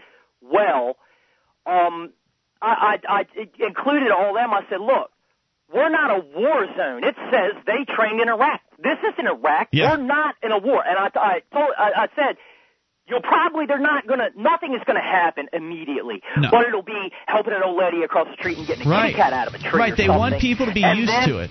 Maybe they will take it to the level of or they'll be having them at football games. Right. Well, we knew they brought in the National Guard outside the Republican National Convention, so they'll just start doing it outside political conventions, and then they'll expand it out. All right. Thank you, dude. We're out of time. More on the way. Thanks. 800-259-9231. They want to bring them in little bit by little bit to get people used to the idea of seeing military people walking down the street. It's Free Talk Live.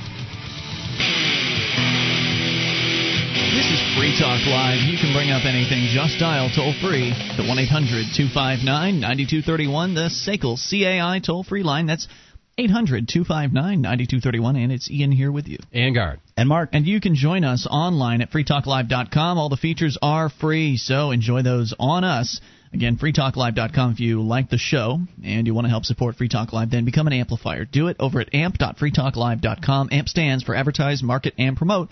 And the idea is you send us $3 a month. We take that money and reinvest it into the show and get Free Talk Live on more radio stations all across the country, around the world, and also bring new Internet listeners on board. So if you like the idea of getting this program and its message, principled message of freedom, into as many ears as you possibly can, you can help us by becoming an amplifier and getting perks like access to the AMP-only call-in lines, chat room, forum, and more. All the details, and get signed up over at amp.freetalklive.com. That's amp.freetalklive.com. And you need to know that the world's largest machine gun shoot and military gun show is happening October 10th, 11th, and 12th, all at Knob Creek Gun Range. It's fun for the whole family with machine guns and flamethrowers for rent, helicopter rides, and 800 tables showcasing handguns, rifles, shotguns, and more. Opens at 9 a.m., $10 per person. KNOBCreekRange.com. That's knobcreekrange.com. As we go back to your phone calls about whatever you want. Devin is on the line in Pennsylvania. You're on Free Talk Live. Hello, Devin. Devin? Hello? Hello, you're on the air. Hello, how are you? Just super. What's on your mind, Devin? Yeah, I wanted to talk about Jewish people, actually. Why is that? Myself, I'm a Jewish person, and I heard that lady call in before about Jewish people and stuff like that. I don't know what she was talking about, but what I want to talk about, I was walking down the street, and, it was about 8 o'clock at night, and I was minding my own business, and this cop pulled up to me, and he said, oh, well, your shirt's so yellow and this and that it could blind drivers, is what he was saying. And I didn't understand what he was saying, but, whatever. And so I guess this guy, he got my information and stuff like that. And, I had kind of a problem with that, but it's whatever. But apparently he got my phone number, and he started calling me up with these prank calls, this guy. How did he get your phone number? Well, when when he stopped me and stuff like that, he was asking me for all my information. You gave him your phone number? What's that? Did you give him your phone number? Yeah, I gave him my phone number. Well, I'd like to point out before you go on that anybody, when a cop asks you questions, you don't have any obligation to answer them whatsoever. So there was no reason to give police this information. I understand that they have intimidation tactics they are trained in, and that's probably one of the reasons why you gave up the information, because you were probably scared of going to a jail cell. Of course, he might decide to ask those questions to you while you're in jail. That's a possibility, too, but even then you don't have to answer them. So you do have to be prepared to go to a jail cell, but you absolutely can protect your identity by simply not answering questions. Of course, if you're in a car, then that makes things a little bit different, but you were on the street, right?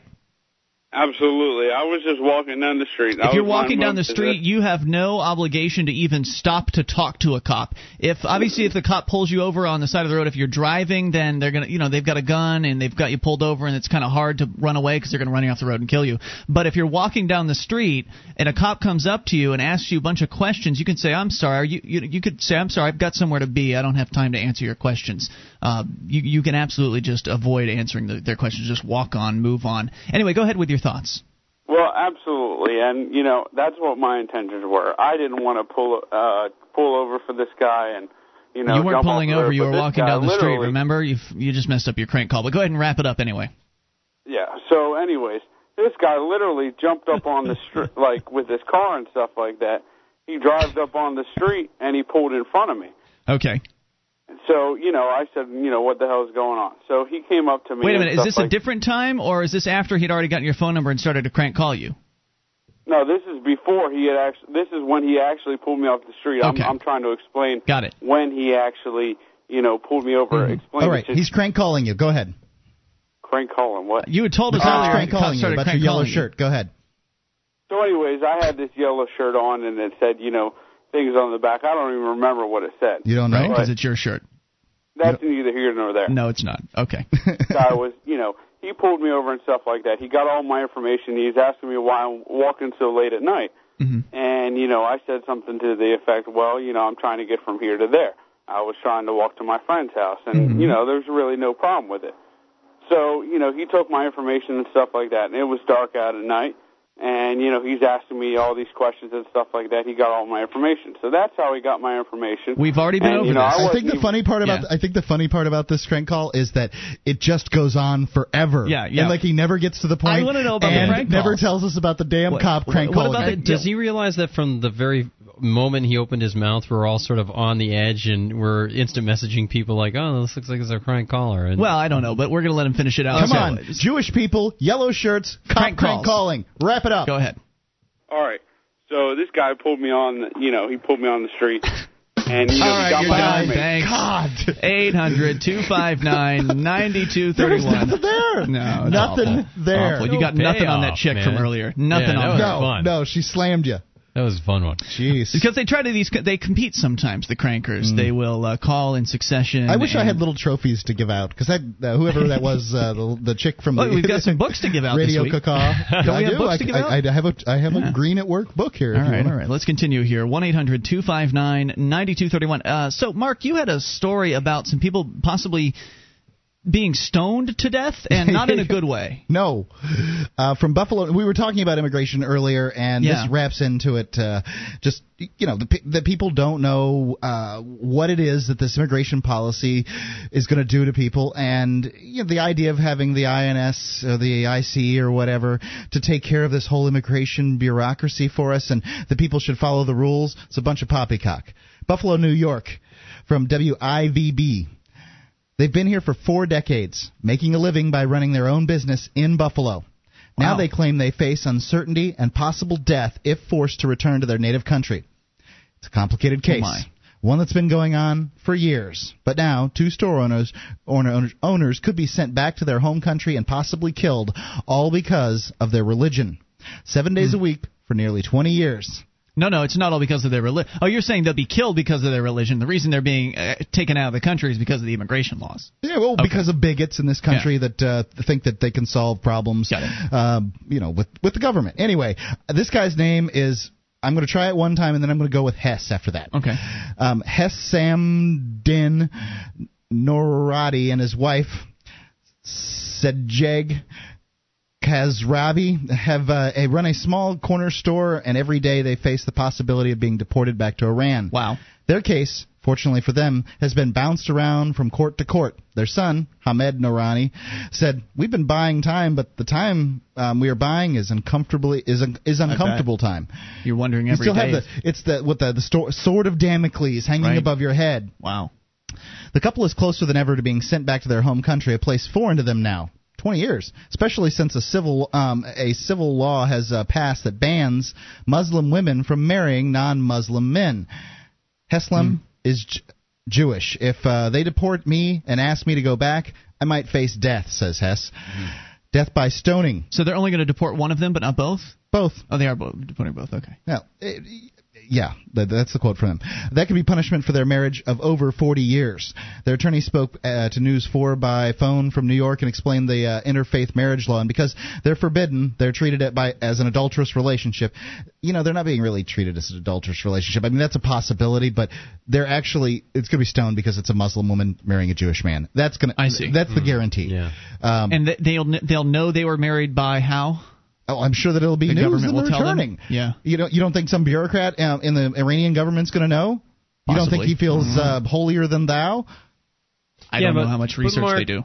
They've been married for 40 years. They've had plenty of time. The government, they made a decision. They're going to have to go. Okay? Make an omelet, got to break a few eggs. There you go. We've got to keep things perfect. This is so disgusting. Yeah. They're trying to collect signatures from customers and friends, hoping to persuade the immigration judge to take a close look at granting the couple asylum so that they can continue to live in the country that they love.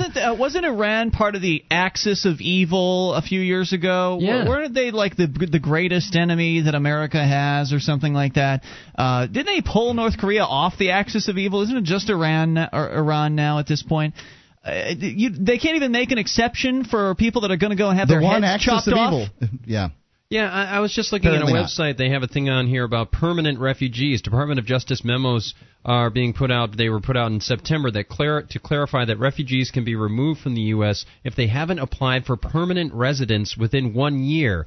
These people have been here 40 years. Yeah, this is crazy, and it's totally disconnected, but it's just a little factoid. In making application for permanent residence, they are subject to the rules of admissibility. If they are found inadmissible, they can apply for waivers and or asylum in front of the immigration judge. Come and beg. Beg for your very lives. 800-259-9231. I don't see how anybody can hear news like this and continue voluntarily paying taxes to these people. It's just absolutely outrageous how many lives they continue to ruin in your name. More on the way. Hour 3's coming up. You take control. This is Free Talk Live. You ever have one of those days where everything goes right? First, I get the best parking space at work. Tonight, I have a date with the very lovely Rachel. And today, I gave a killer presentation in Sydney, finalized a contract in London, and demoed our new product in Boston. Online, from my desk with WebEx. WebEx lets me take meetings and give presentations from my desk. I just talk to clients on the phone, and they watch what's happening on my desktop from their desktop. So I can travel the world and still be here for my date tonight with Rachel. Travel less, meet online. Go to Webex.com and try Webex free. Just click the radio graphic and enter promo code 600 to get a free trial and a free webcam, too. Remember that code, 600, to qualify for the free webcam. Webex, now part of Cisco and used by more than 5.5 million people every month. Give it a try, free. Go to Webex.com and enter the promo code 600, Webex.com. Free webcams available while supplies last. Terms and restrictions apply. See website for details.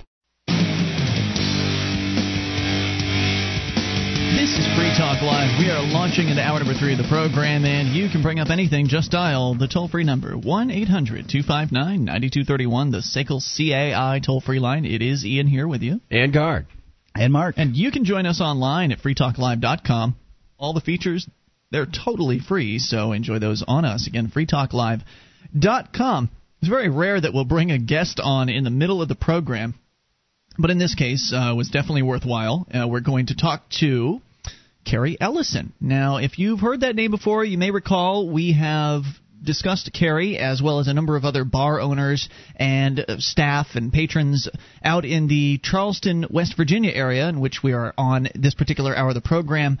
Airs in Charleston every weeknight, so Charleston listeners will be able to hear this. But Carrie is the owner of the Black Hawk Saloon, as we have, again, discussed how many of the bar owners there in Charleston are basically telling the Charleston Health Department and government people to go screw off because they're not interested in obeying this brand new smoking ban that has been handed down from on high. And when I found out I could talk to Carrie, I figured let's get this guy on the show and let's hear the story from him, because so far, Carrie, what we've been reporting has been what's been in the press there in Charleston. And I don't know, the press sometimes gets the facts wrong, sometimes they don't get the whole story. So can you start just from the beginning, maybe for some of our listeners who may not be aware of what your story is, Carrie, as far as what happened with the smoking ban, and what was it that really pushed you and these other bar owners over the edge to finally decide to say, you know what, we're not going to put up with this crap?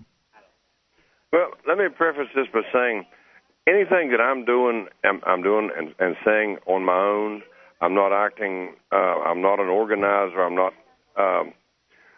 coupled with anybody. I'm not acting with anybody. No, none of the other bar owners are speaking for me, and I'm not speaking for any of them. That makes sense.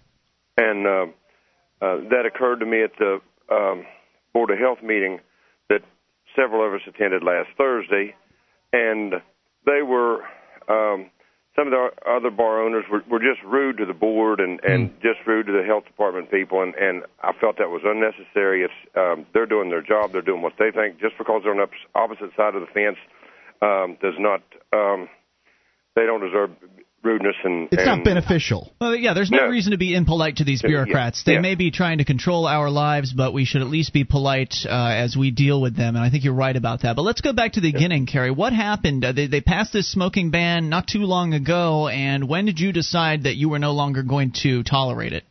They started this July 1st. Okay. They voted it in or whatever they did a year ago, and they implemented it July 1.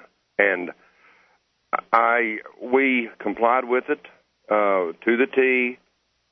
From incidentally, I'm a non-smoker, so it tickled me to death not to put up a cigarette smoke here anymore. So July 1, the ashtrays left, threw them away. I wouldn't even allow the bartender to smoke in here after we closed at 3 o'clock in the morning. We're stocking beer. Wouldn't even let her smoke. No cigarettes in the place. So these other places were having, they'd take beer cans, put tape around them, and disguise them as an ashtray. disguise an ashtray as a beer can. Use beer bottles and cups of water. Anything not to have a ashtray out. So I would call the health department and ask. All I wanted was a level playing field. If either we're all going to smoke or nobody's going to smoke, one or the other. So I would call them and tell them these other places are doing this. Well, we'll look into it.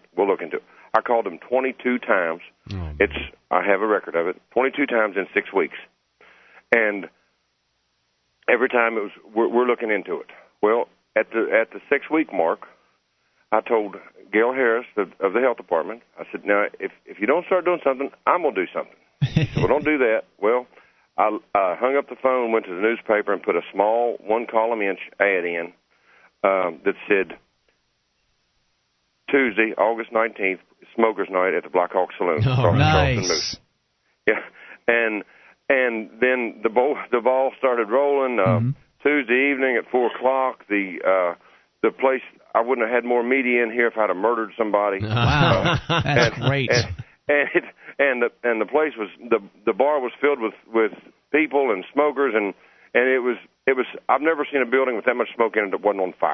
All right. You couldn't see through the building. I think that is fantastic. I want to get back to your story here, but I just want to interject something here. On this program, Kerry, you probably never even listened to Free Talk Live before, but I want to welcome you to it and explain to you that on this program, I think that it's so important that we have more people do things like what you're doing, and that is act like the business owner that you really are, and if the government people are demanding some absurdity, some sort of that you bow down, that you obey their diktats, and in your case it's hurting your business. People are just not coming in because people like to have a smoke with a drink sometime, and to just not obey, and let's have more people non-cooperate and see what these government people do about it. We've had some people experimenting with non-cooperation up here. It's been quite successful, but one of the critical elements we haven't really had is there haven't been too many business owners that have had the courage to be able to do this.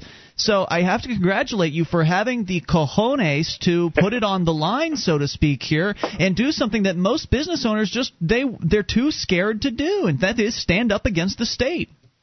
Yeah. Any repercussions? Not yet. They filed charges against me on the last Thursday with the magistrate. So I'll be arraigned on the 14th. Me and three other bars. There were 3 bars and 2 gambling places. What kind of charges are they charging you with? Violating the smoking ordinance. I see. That's all it says. And that's so they've actually in violation of smoking ordinance, which I don't. My stance is I'm not violating it. I'm just not recognizing it. I'm just not honoring it. I just don't recognize it as a and the health the board, the president of the Board of Health refers to it as me breaking the law. And when it was pointed out to her that it's not a law, it's an ordinance, she said that an ordinance is a law. No, that's not true. False. Well, when I went to school, they showed us a videotape of what a law had to do to become a law. It had to be a bill, and it had to go to the legislature and all this shit, all this stuff. Yeah, that's right. Yeah, be careful. You're on the radio. We'll let you get away with one, but we can't do more than one. Okay. All right. You're good. You're good. Keep going. Yeah. So you saw all the videos, and it was quite different than an ordinance, right? Yeah. I mean, an ordinance is just a handful of people who pass their pen and say, that sounds like a good idea. Let's make everybody do that. But what about the law of private property ownership and you as a business owner being able to decide for yourself what it is that goes on underneath your roof without having to beg for permission or check with some bureaucrats to make sure that whatever your plan is okay? I think that's probably the most persuasive thing here. Number one, you don't have an obligation to their code, in my opinion. And number two, if it's your business, you're paying the rent, or better yet, owning the building yourself. Who are these people to tell you what you can allow or disallow underneath your roof? Right. My sentiments exactly. And, we had the same sort of thing going on up here, my friend, and one of the things that drove me crazy is you've got a whole slew of things to back you up based on the Constitution of the United States, which is supposed to provide that private contracts between you and your employees and your patrons who agree to come in there, those are supposed to be off limits from government. So if you've got a deal where you're going to allow smoking, you've got the contract clause of the United States Constitution that's supposed to back you up. They don't even pay any attention. And then they say, well, we're trying to protect the employees because they'll be forced to work in these places. And you just say, hey, look, employees choose to work in various places that have all sorts of different types of risks. Are you going to stop loud music from being played because it could hurt their hearing down the line? Or are they going to be allowed to have the choice to work where they want? Well, if you let a smoking ban happen, then it's really only a matter of degrees until you get to a loud music ban or something else to that end. Yeah, what are the possible ramifications if you are found guilty of breaking this ordinance, buddy? Good question. $1,000 fine, up to between a $200 and $1,000 fine, and then if I have two of those convictions, which makes that violation valid, then they can pull my health permit. I want to come back with more. Kerry, can you hang on? Can you hang on for another segment? I want to bring you back to discuss this some more here. And if you got a question for Kerry, 1-800-259-9231. He is Kerry Ellison, the proprietor and owner of the Black Hawk Saloon in Charleston, disobeying the smoking ban. This is Free Talk Live, and you can bring up anything. Just dial the toll-free number, 800-259-9231. Though right now we'll be taking calls related to our guest first. His name is Kerry Ellison. We're going to get right back to him in a moment, but first need to tell you about Interknobs. If you're remodeling your kitchen or bathroom, you can purchase knobs and pulls at wholesale prices and support a business that supports Free Talk Live, and that is Interknobs.com. Save 10% on your order if you use the code FTL at the checkout. That's Interknobs.com, INTERKNOBS.com. Friendly service and wholesale prices for knobs and pulls, all at Interknobs.com. And don't forget to join us on our website at freetalklive.com, where you'll find the Shrine of Female Listeners and more. Let's go back to Kerry Ellison, the proprietor of the Black Hawk Saloon. Are you the owner, Kerry? You own the building or just renting? What's your ownership status? I just rent the building. Okay, but you are the proprietor of the Black Hawk Saloon. How long have you been there in Charleston? Just 5 months. Oh, wow. So relatively new business. Very interesting that somebody with such a new business is willing to essentially put it on the line, and that is what you're doing. The Charleston bureaucrats have decided to create a smoking ban. Now, does the smoking ban there in Charleston, does that apply to all restaurants or all businesses, period? Well, that's the thing. That's the thing that really got me they got concerned. My attention.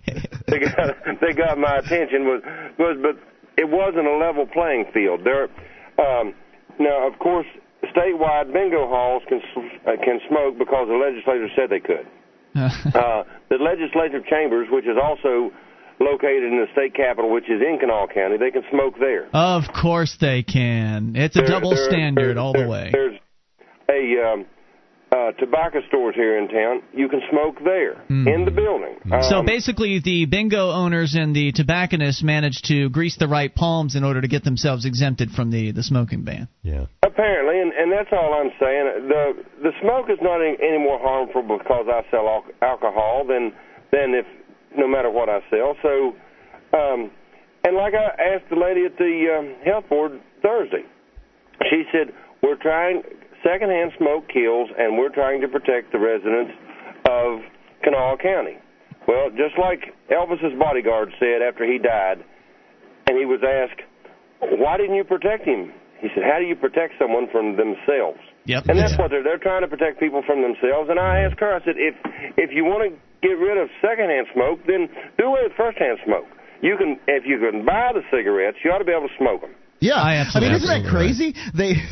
They'll sell the cigarettes, they'll tax the cigarettes, but then they won't let you smoke the cigarettes in your own bar. If you did smoke, in fact, you can't smoke in your own bar that you pay the rent on. You know, everything in there is yours. That's crazy. It's unbelievable. So you've gone ahead and you've disobeyed this. You publicly advertised that you were going to be allowing smoking. People came in masses to come and participate, which I think is great too. That you actually have the people that are patronizing your bar coming in and giving you support, because that may come into handy, especially if you're going to a courtroom situation. What you might want to consider doing is inviting your patrons to come along. Say, hey, you know, my court hearing is at this time and at this date, and would love to have you guys come into court. And then one of the things we do up here, and I know, Kerry, you don't know much about what we're doing here, but New Hampshire, we've got thousands of liberty-loving activists all moving up here, and it's people that believe that if we want to be free, that we have to allow our neighbors to be free as well. And people like that are coming here,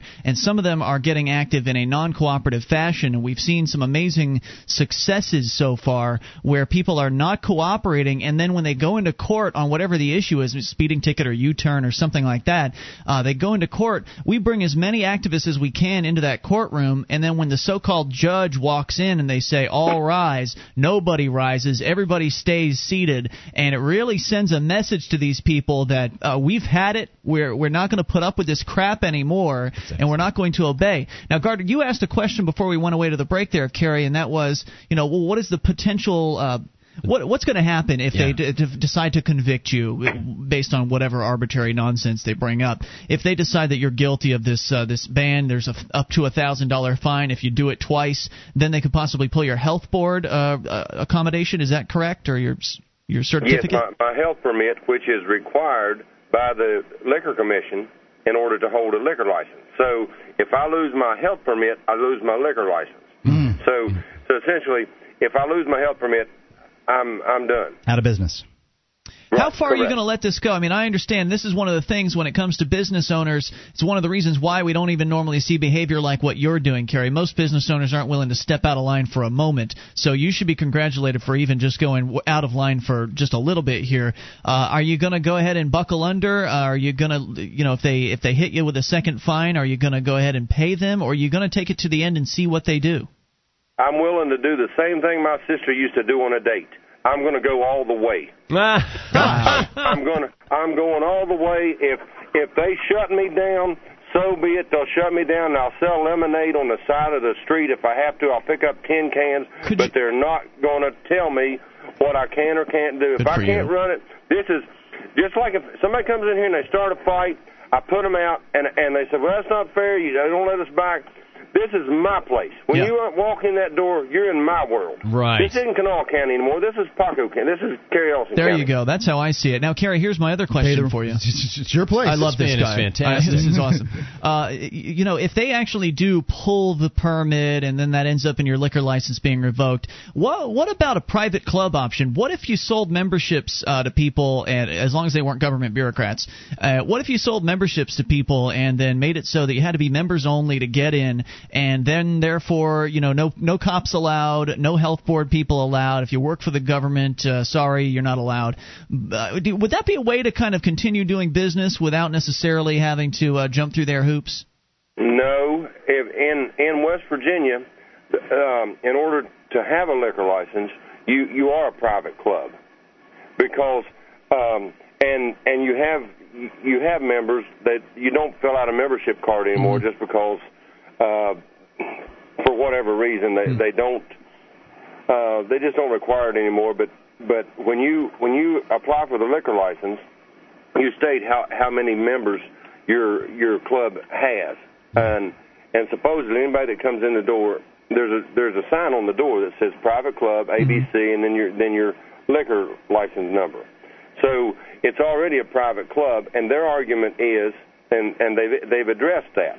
They said, well, it's not really a private club per se. It's just we're just saying that because of the liquor license. It's really not private. It's still public, and we don't want our public subjected to your secondhand smoke. So if they come and they pull the liquor permit and you decide, well, I don't really care who you people are, I'm going to keep selling this, and you keep your doors open, would you expect they're going to send men with guns to come in and hurt you? If the liquor people, yes. The health department, no. I see. You don't mess with the liquor people. They'll shut you down in a heartbeat. If I had a bottle of moonshine on my shelf, I would not be able to get by with it. Probably not 8 hours, let alone 24, let alone as long as I have this my smoking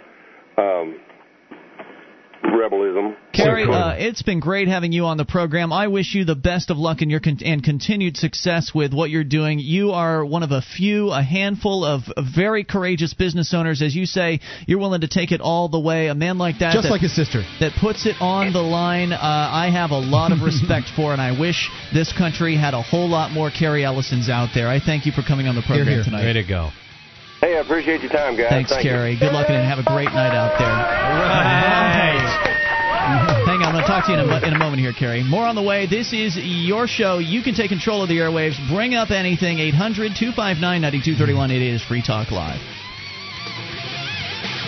With your help, we can spread the message of liberty around the world. Consider becoming a Free Talk Live amplifier for just $3 a month now at amp.freetalklive.com. If you can't afford it, keep enjoying us for free. If you can spare the $3, visit amp.freetalklive.com.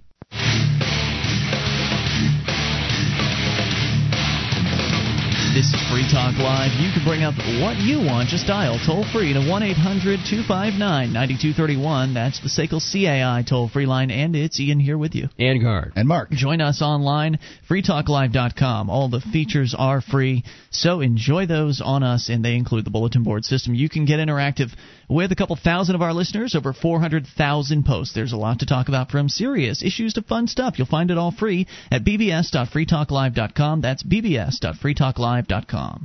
Advance liberty at the local and national level through a summer internship at the Koch Family Fellow Program. The program places libertarian and free market students and recent graduates at organizations in Washington, D.C. and at state-based think tanks across the country. All positions are paid and include a housing and travel allowance, as well as multiple career workshops throughout the summer. Visit libertarianinternships.com for more information. libertarianinternships.com. 800-259-9231. We go to your phone calls about what you want. It's Bill in Oklahoma. You're on Free Talk Live. Hello, Bill. Hello, Bill. gentlemen. What's on your mind tonight? Well, I have a thought process that I thought I'd run past this great panel and see what your collective thoughts are.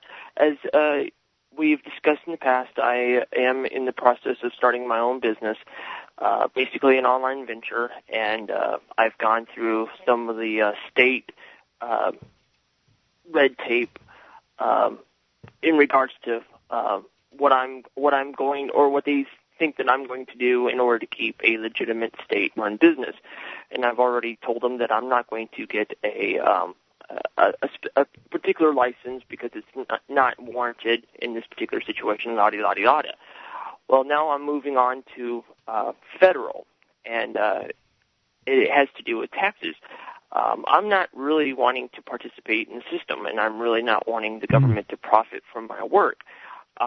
So I did some research, and I found a loophole that may get me out of having to legally pay the taxes, and that is to register my corporation as a 503c. 501c. 501c3, tax exempt. Isn't that a charity thing? Yes. Well, no. Well, there's different facets to it, and what I would be taking advantage of is the fact that since my business is education, basically educating people about their finances, I could actually go under that umbrella and still have some of the perks of having the what are some of the other what are some of the requirements, though? I mean, there's going to be some paperwork here, right? You're going to have to prove to them that you're not making a profit and things like that. Isn't that the case? Yes. Well, they have a window you can make up to a certain amount before they ding you. being a profit company. And there's ways to shelter the income. If that means I have to become like St. Jude's, donor of the year, that's something that I'm willing to do just so I don't have to participate in their little system. Now, my question Well, is... you are still participating in their system. You understand that. Right. Well, that's what I was getting at. Do I really want to go this route? Would it be easier just to not pay them the money, just, go through the motions of just running my own business? I'm not even going to go through the steps of doing that whole going to like a LegalZoom.com and doing the LLC or the Class C corporation. Well, wait a minute. So wait a minute. Let me see if I've got this clear. You don't even have a government-granted corporation for your business yet? Not yet. How are you going to get a 501c3 on that? Can you do that as just an individual? First, you have to incorporate. Then you would have to apply for status. I would first have to incorporate, and then I'd have to go and apply, and all that goes to the same. The IRS basically makes the determination whether or not I qualify, and they'll say yes, you do, or no, you don't. Right. Now, the question being is, would it be easier just to flip off the entire process, or do I want to take advantage of the system? Because well, it's always easier to just say flip off to the entire process, but then, you are running a risk of possibly being prosecuted for it. But then again, a lot of people get away with it and they're never prosecuted for it. Incorporation doesn't help you as nearly as much against the government as it does against somebody who would like to sue you, for some silly I don't think he was thing. asking about that. He was asking, should he go through this process of jumping through all these hoops in order to be government approved, no tax status, or should he just do business and not ask permission to do business? It depends on how much risk you want to take. I mean, register the website in some foreign country. Run it, that way, and then they'll never know. Well, that's a good idea. Right. Because my thought process was that either way, I'm going to end up in their little system. Either way you look at it. If I go the route of filing for the nonprofit exemption, I'm participating that way. If I don't and just flip it off, then eventually. I'm running, like you said, and I'm running the risk of being dragged into their court, and then having to go and participate in their system that way. So I'm in that catch-22. Dinged if I do, dinged if I don't. And I was just wondering if maybe I could just say, heck with it, sue me if you want to.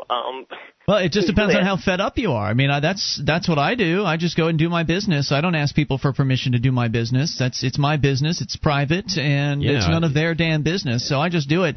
One of the nice things about being here in New Hampshire, I don't know if it's like this in other places, is I can walk into a bank and maybe it's just TD Bank North, but I can walk into a bank and basically say, this is my business name, and can I have an account? And I can put my name and any old business name I want to on there.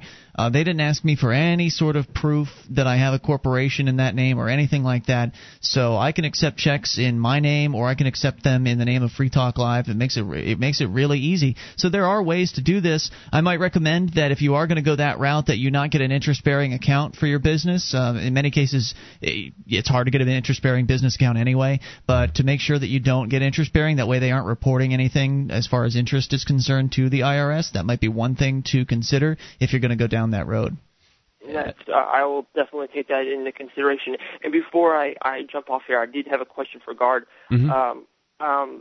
In regards to your show coming back, did you by chance get my suggestion via email about possibly going Blog Talk Live? No.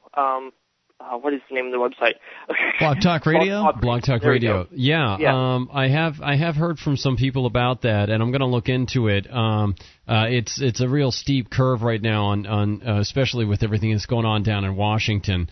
And so I'm going to be trying to organize that, and I might do that maybe once a week or something like that. I have to contact them, and it's going to take me a little while to get it all worked out. Right now I'm looking at trying to just update things very quickly with everything that's happening in Washington, and then I'm going to be doing probably every few nights a week doing brief conversations or interviews with people. I have a special one that I'm going to be putting out so that, we get some different voices out there over at Liberty Conspiracy as well. That's libertyconspiracy.com. That's your website. That's where people can go to get hooked up with your podcast. Yeah. Are you still calling it Against the Grain? It's just going to be Liberty Conspiracy Audio now. Okay. And even though I have a great introduction for Against the Grain, and it sounds really cool, and I put it all together, and it sounds great, and I got Killing Joke in there and stuff, and Danko Jones. But also, and for the people who contribute, we just opened up a Yahoo group, and I'm going to put special audio files in there, and old skits and articles like that are in there now. So I'm thinking about that. Blog Talk Radio has been suggested to me a number of times. I'm definitely thinking about doing that.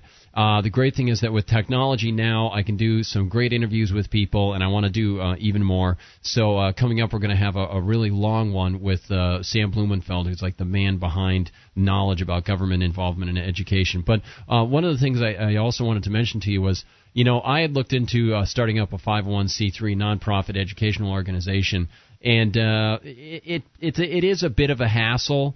And if you can do it, the only advantage is the tax-free status. If you can do the things that you want to do without having to form the 501c3, and you feel a little bit better because you're not incorporating and going under the auspices of the state, it might be a little better for you just to do your business. But if you want to see you're willing to take that risk, you can take advantage of it. If you can get that tax-free status, if you can do it, hey, hold on to more of your cash, But man. then you've just got to, if you're tax-free status, and thanks, Bill, for the call, if you're asking them for permission, then they're going to demand stuff from you. They're going to demand proof. They're going to demand evidence. They're going to demand paperwork, and then you're under their system. You're part of their system. You have to follow their rules in order to continue to have that status. And then they control you ever more so. More on the way. It's Free Talk.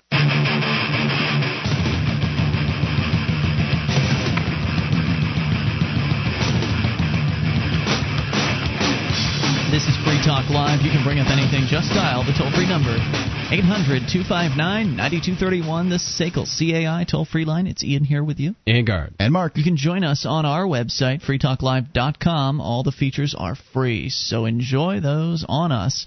Again, freetalklive.com. And if you like the show and want to help support Free Talk Live, we do ask that you go ahead and you can shop with us at amazon.freetalklive.com. When you enter Amazon through that link, Free Talk Live will get a percentage of your purchase. Whatever it is that you buy, we get a cut. Even used items, 41 categories to shop in. Amazon rocks, and you can get the stuff you need, the prices you're looking for, free Super Saver shipping in so many cases. Head over to amazon.freetalklive.com and get your shopping done. As we continue with your calls about anything, it's Jared in New Hampshire. You're on Free Talk Live. Hello, Jared. Hello, guys. How you doing? What's on your mind tonight?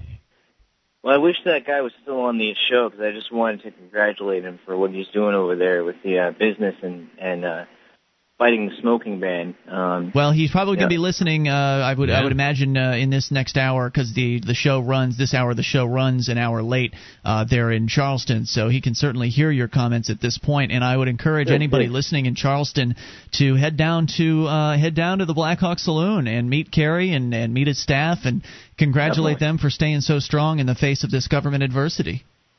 Definitely. It faced a lot of opposition here in the pro-freedom side when the smoking ban went in, and especially here in the Seacoast where I am, it was like 80% or something for the ban. And it was a hard sell to people for some reason. And, of course, I'm against it on principle. I think it's government force. I think people should be able to smoke in business if the business owners allow them to. Absolutely. But another point that my wife has pointed out to me is that now that people aren't allowed to smoke in the restaurants, they're all smoking on the streets.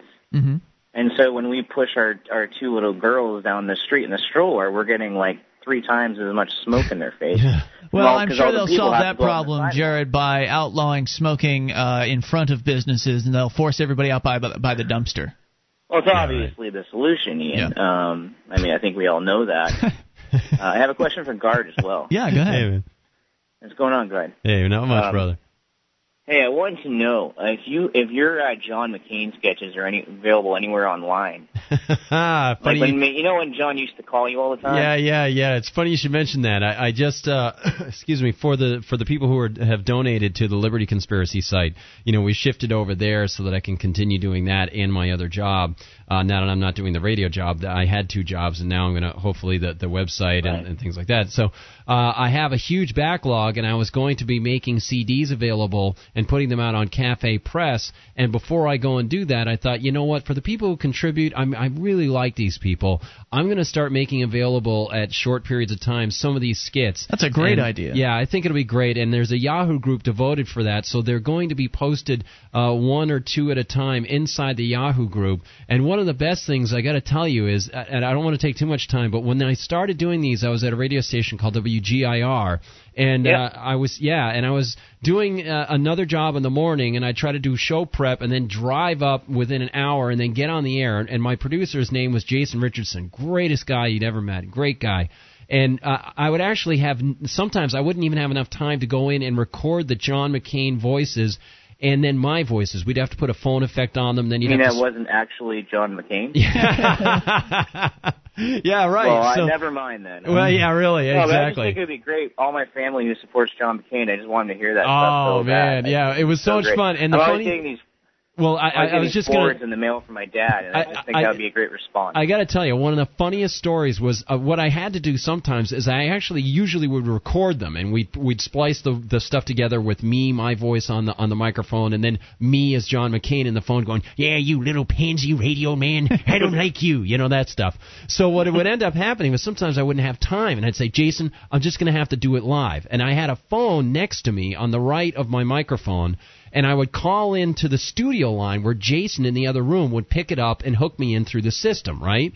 Then I'd put the phone down, and I'd say, "Okay, let's go to our next caller. John, you're on the air." Then I would have a cough button where that would cut off my microphone. Then I'd pick up the phone, and I'd read my skit as John McCain, and Jason would put me through. So I would go back and forth. I'd take the phone. Phil Hendry. That's what Phil Hendry would do. It was just like Phil Hendry, yeah. And That's old school. Yeah, and the wildest thing about it, it was so old school that the first time I did it, I didn't realize I had written on the back side of the page.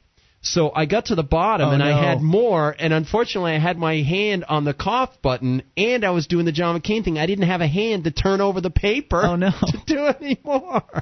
So I had to it was crazy. It was so crazy. So you've actually been making fun of John McCain for a long time. Yeah, 3 years now. Oh, yeah. Yeah, so I can hate accuse that guy. you of only making fun of him because he's running for president. Yeah. So that's an added incentive. You're not exactly an Obama fan either. No. Obama calls me up and calls me sweetie, so that's kind of fun. And he put me on hold one time. Obama and he had calls everybody sweetie. Team. Yeah, that's true. So if you want to get access, all you have to do is if you go to the Liberty Conspiracy website, it's a great opportunity to plug. You just go to this website, hit the donations thing, and we have the $3, $5, and $7 level, and it helps me out. And then I'm going to load more skits over at the site. Cool. There you go, Jared. Thanks for the call, dude. Jared, you rock. Thanks. Oh, you're awesome, man. Hey, 800-259-9231. Just enough time for your call if you make it now. Gardner, Ian and I have gone round and round over this donation thing. The AMP program, not donations. That's the AMP true. program is support from people that want to help Free Talk Live advertise. Well, for Gardner, it's you're helping pay his salary. I mean, you're helping put food on the table. Understood. That doesn't make it a donation. Are contribution? They supporting? That's a good point. Terms like supporting the Liberty Conspiracy. The fact is, because if they want to join, if they want to join the little club, it costs money for memberships to join clubs. And donation. You're not begging. You're working. And I'm going to offer something. You've been working in radio for a decade. Right now you're going to you're working by providing your show as a podcast. No donations here. Right. No donations. You've not been doing radio for a decade, have you? I just made a number. Well, I just started FM radio a long time ago, but I got out of it, and then I went to LA and did script writing stuff. So, anyway. Yeah, there you go. Hey, and Jared, that guy is one of the coolest guys. Coming up tomorrow, I'm going out to Concord again. It is very unusual that I will go to Concord at all, but especially 2 weeks in a row. And I am going to go out to Concord tomorrow, and it is because they are putting yet another one of our friends on trial. The Federal Goon Squad is going to be putting the publisher and the editor of the New Hampshire Free Press, Kat Canning is going to be on trial tomorrow for the same charges that Lauren Canario, another activist here in New Hampshire, was facing last week when about 28 people actually went into the federal court. We had so many people at this, Gardner. I know that you weren't able to make it, unfortunately, but there was the most people that had ever been as far as liberty activists in a federal courtroom here in New Hampshire happened last week with Lauren's trial. Hoping we can have as many, if not more, people tomorrow for Kat's trial, which is allegedly supposed to start at 10 a.m. However, what happened was today they decided to haul Kat into the court a day early so they could get the trial over with. Well, you know why they were doing it. It's because they knew there was going to be a bunch of activists to show up tomorrow afternoon when it was originally scheduled for, so they figured they'd snatch Kat out of her jail cell, haul her into the court, get the trial done, and then tomorrow everybody would be SOL. We wouldn't have any court to attend. They tried that, but Kat one-upped him because she got up, and when they were doing their little trial thing, she said she was going to call Lauren as one of her witnesses because Lauren was there when she was arrested. And, well, they didn't know that was going to happen, and it certainly didn't give her a chance to prepare in advance or anything like that, so she managed to pull this one out, and she said, I'm going to call Lauren, and so the judge got pissed about it because she was foiling their plans. And so now they're going to put it off until tomorrow morning at 10 a.m., and they're going to finish the trial at that point with Kat being able to call Lauren, etc. So it sounds like it's been moved up. Maybe they'll try to make it even earlier than 10. Who knows what's going to end up happening tomorrow, but activists will be in Concord, New Hampshire tomorrow, and details are over at the nhfree.com forum tonight. You can get the latest on the case if you go to the nhfree.com forum. And as you mentioned to me prior to the program, Ian, this all comes from basically handing out information. Not even that. Well, originally what it was Dave Ridley went into an IRS office from RidleyReport.com. Yeah. He did hand out a piece of paper. They charged him with the illegal distribution of handbills. When he went into jail, that was what prompted Kat and Lauren to go into the Keene, New Hampshire IRS office and hold a sign. Kat was holding a sign, sitting in a chair. Lauren was standing in a V mask silently. That's all they were doing. I was there. I saw the entire thing. And that's all they were doing. They were cited with refusal to obey, because when they were told to leave, they didn't. And then they got a $125 fine for that. They were arrested and walked away with a $125 fine, which of course they're not going to pay. And then they set a court trial for them not paying the fine. They didn't come to the court trial, so they get the failure to appear charge, and that's why they were arrested. And that's the charge they're going to be. She's going to be held on tomorrow morning. So we'll see what happens. I'm going to head up there tomorrow, and we'll let you know what goes down. Right. And if they treat people differently, because last time there was like 20-something people in that courtroom, and the bureaucrats were being laughed at. They were being made to look like fools. So will they behave differently tomorrow? We'll find out. We'll let you know. We'll see you tomorrow night online in the meantime at freetalklive.com. This is an interview that I did with Dr. Goldfarb from the Delmar Labs, the company that puts out DEXC-20. And I just wanted to ask a few questions and find out some things about DEXC-20 and possibly, clear up some things for listeners that might have had questions about it. So I did a little interview with Dr. Goldfarb today, and if you're interested in DEXC-20 as a product for weight loss and finding out a little bit more about it, this is a good interview to listen to. If you're not interested in weight loss and not interested in the product, you're going to be bored by this interview. This is a special interview with Dr. Richard Goldfarb for DEXC-20, and we've got Dr. Goldfarb on the line. You there? Doc? Yes, I am. Excellent. I've been taking this weight loss supplement. It's called DEXC-20. I've been taking it for, I guess, 6 weeks, maybe 8 weeks now, and I wanted to get an opportunity to talk to somebody who sort of had some credentials about it. People have been asking me questions that are well above my pay grade, and I wanted to talk to somebody about it, so they referred me on to you. Okay, good. You think you can answer a few questions about DEXC-20?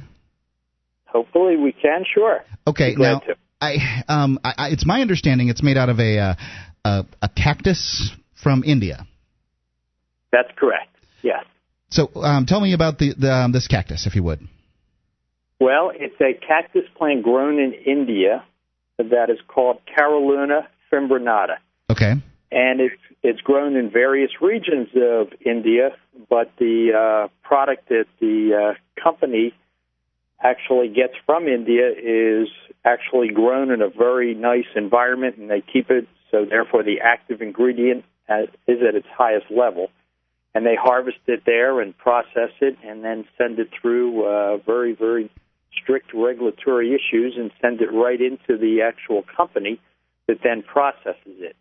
And that's a major advantage of the company itself because they have their own facility to actually process the product instead of just buying the product and hoping that people have processed it correctly. Yeah, I've heard of other Caraluma products out there, and I wondered how Dexy-20 stacked up and what made them different. Well, I think the fact that the Delmar Laboratory facility itself, which is a very strict pharmaceutical manufacturer which produce prescription medications as well, is therefore able to really process this in the most strict environments, and therefore the public can feel very certain of what product they're actually getting and making sure what the mixture is and they're getting the actual true ingredient. I think that really bodes well. We as researchers really have to be very strict on that because when we're testing it on clinical patients, obviously, we have to be sure that the product is what they say it is, and, of course, the safety factor has to be there, and we found that this is quite safe and effective. Now, when I worked as a personal trainer for a couple of years, and what we'd always give people as far as advice goes is, eat less and make sure you exercise. Exercising's so important. Get out every day and exercise. And my lifestyle's changed now with having a kid and living outside of town and responsibilities with work. I don't get into exercise, honestly, very much at all. This has to be happening with other Americans. How many, why isn't exercising and eating right working for Americans, and how many people are overweight in America? Well, unfortunately, it isn't working as well, but we still promote as physicians that everybody should certainly diet and exercise. As you get older, your metabolism changes. Therefore, you need to exercise more, not less. And obviously, as you get older, you're more tired and you don't have the energy to do it. And with our busy and hectic schedules, especially with the economic scenarios that are going on right now, everybody seems to put this in the back burner. But it is still the base of what's important, not only for diet, but it's also important for you to have a healthy heart and the rest of your organ systems to work properly. So diet and exercise are still absolutely paramount when it comes to controlling, your weight and all your cleansing of your organ systems. Yeah, I'd say it was very important, but it's just so hard, when you're used to eating a certain amount and your activity level goes down and you're still eating that sort of same amount. I haven't been able to figure out any way to cause myself to eat less, and this has been helping with that. Well, I think that's what it is, and we tend to really like this product in our research. Of course, all we did was really look at it very critically. And I really think it was a great kickstart to get you into the mode of eating less, and certainly if you consume less calories, therefore you're not going to gain as much weight, and that's what we all want to do is cut down on the calories.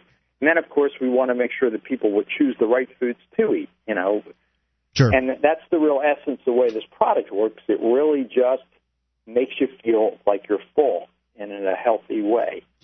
Yeah, I feel like at the end of the meal I have some more control than I had previously.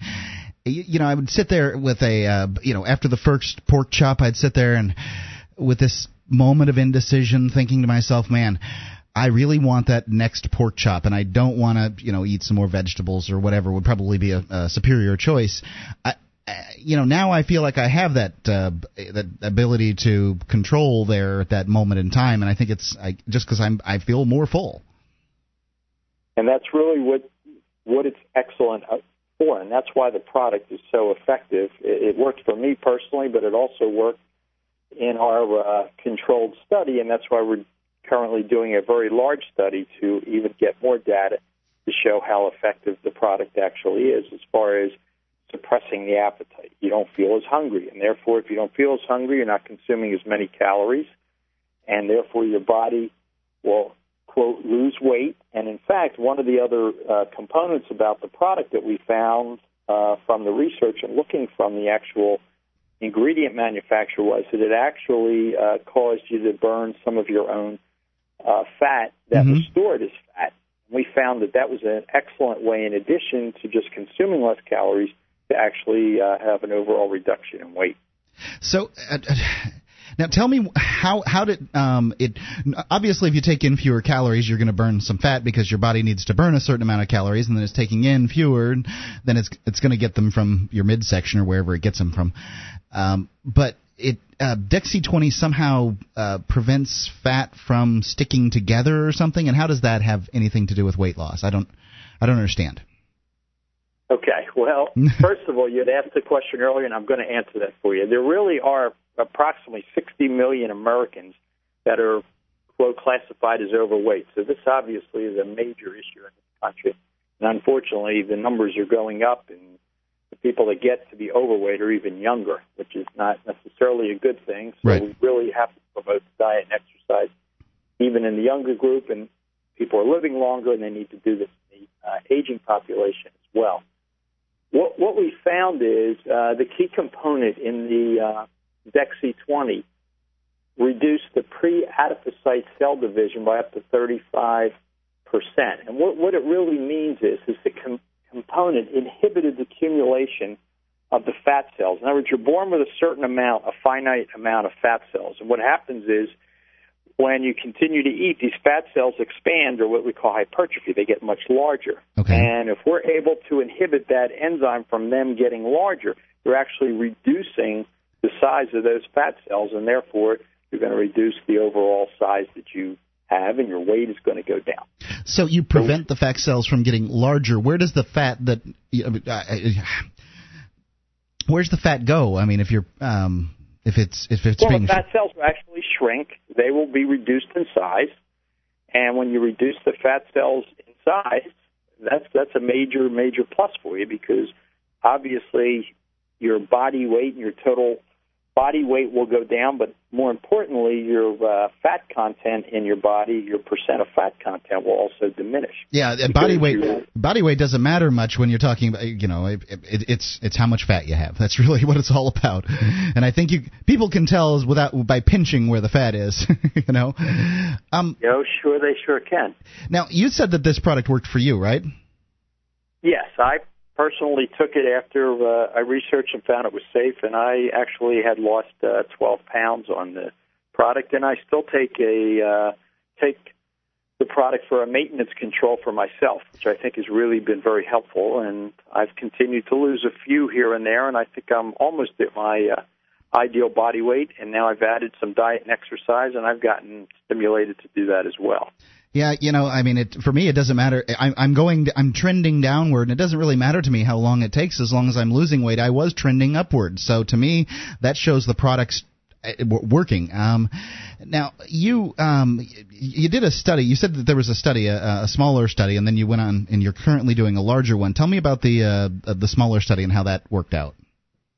Well, what we did is we took a 4-week trial, and we took participants in this trial, and there were the actual weight loss of these participants was really remarkable, because all of them in the study had lost an average between 5 and 12 pounds and 2.9% of their body fat, which was really remarkable. In fact, the information is on the website from the company at Dex-C20.com website. Yeah, I found the weight loss to be amazing too.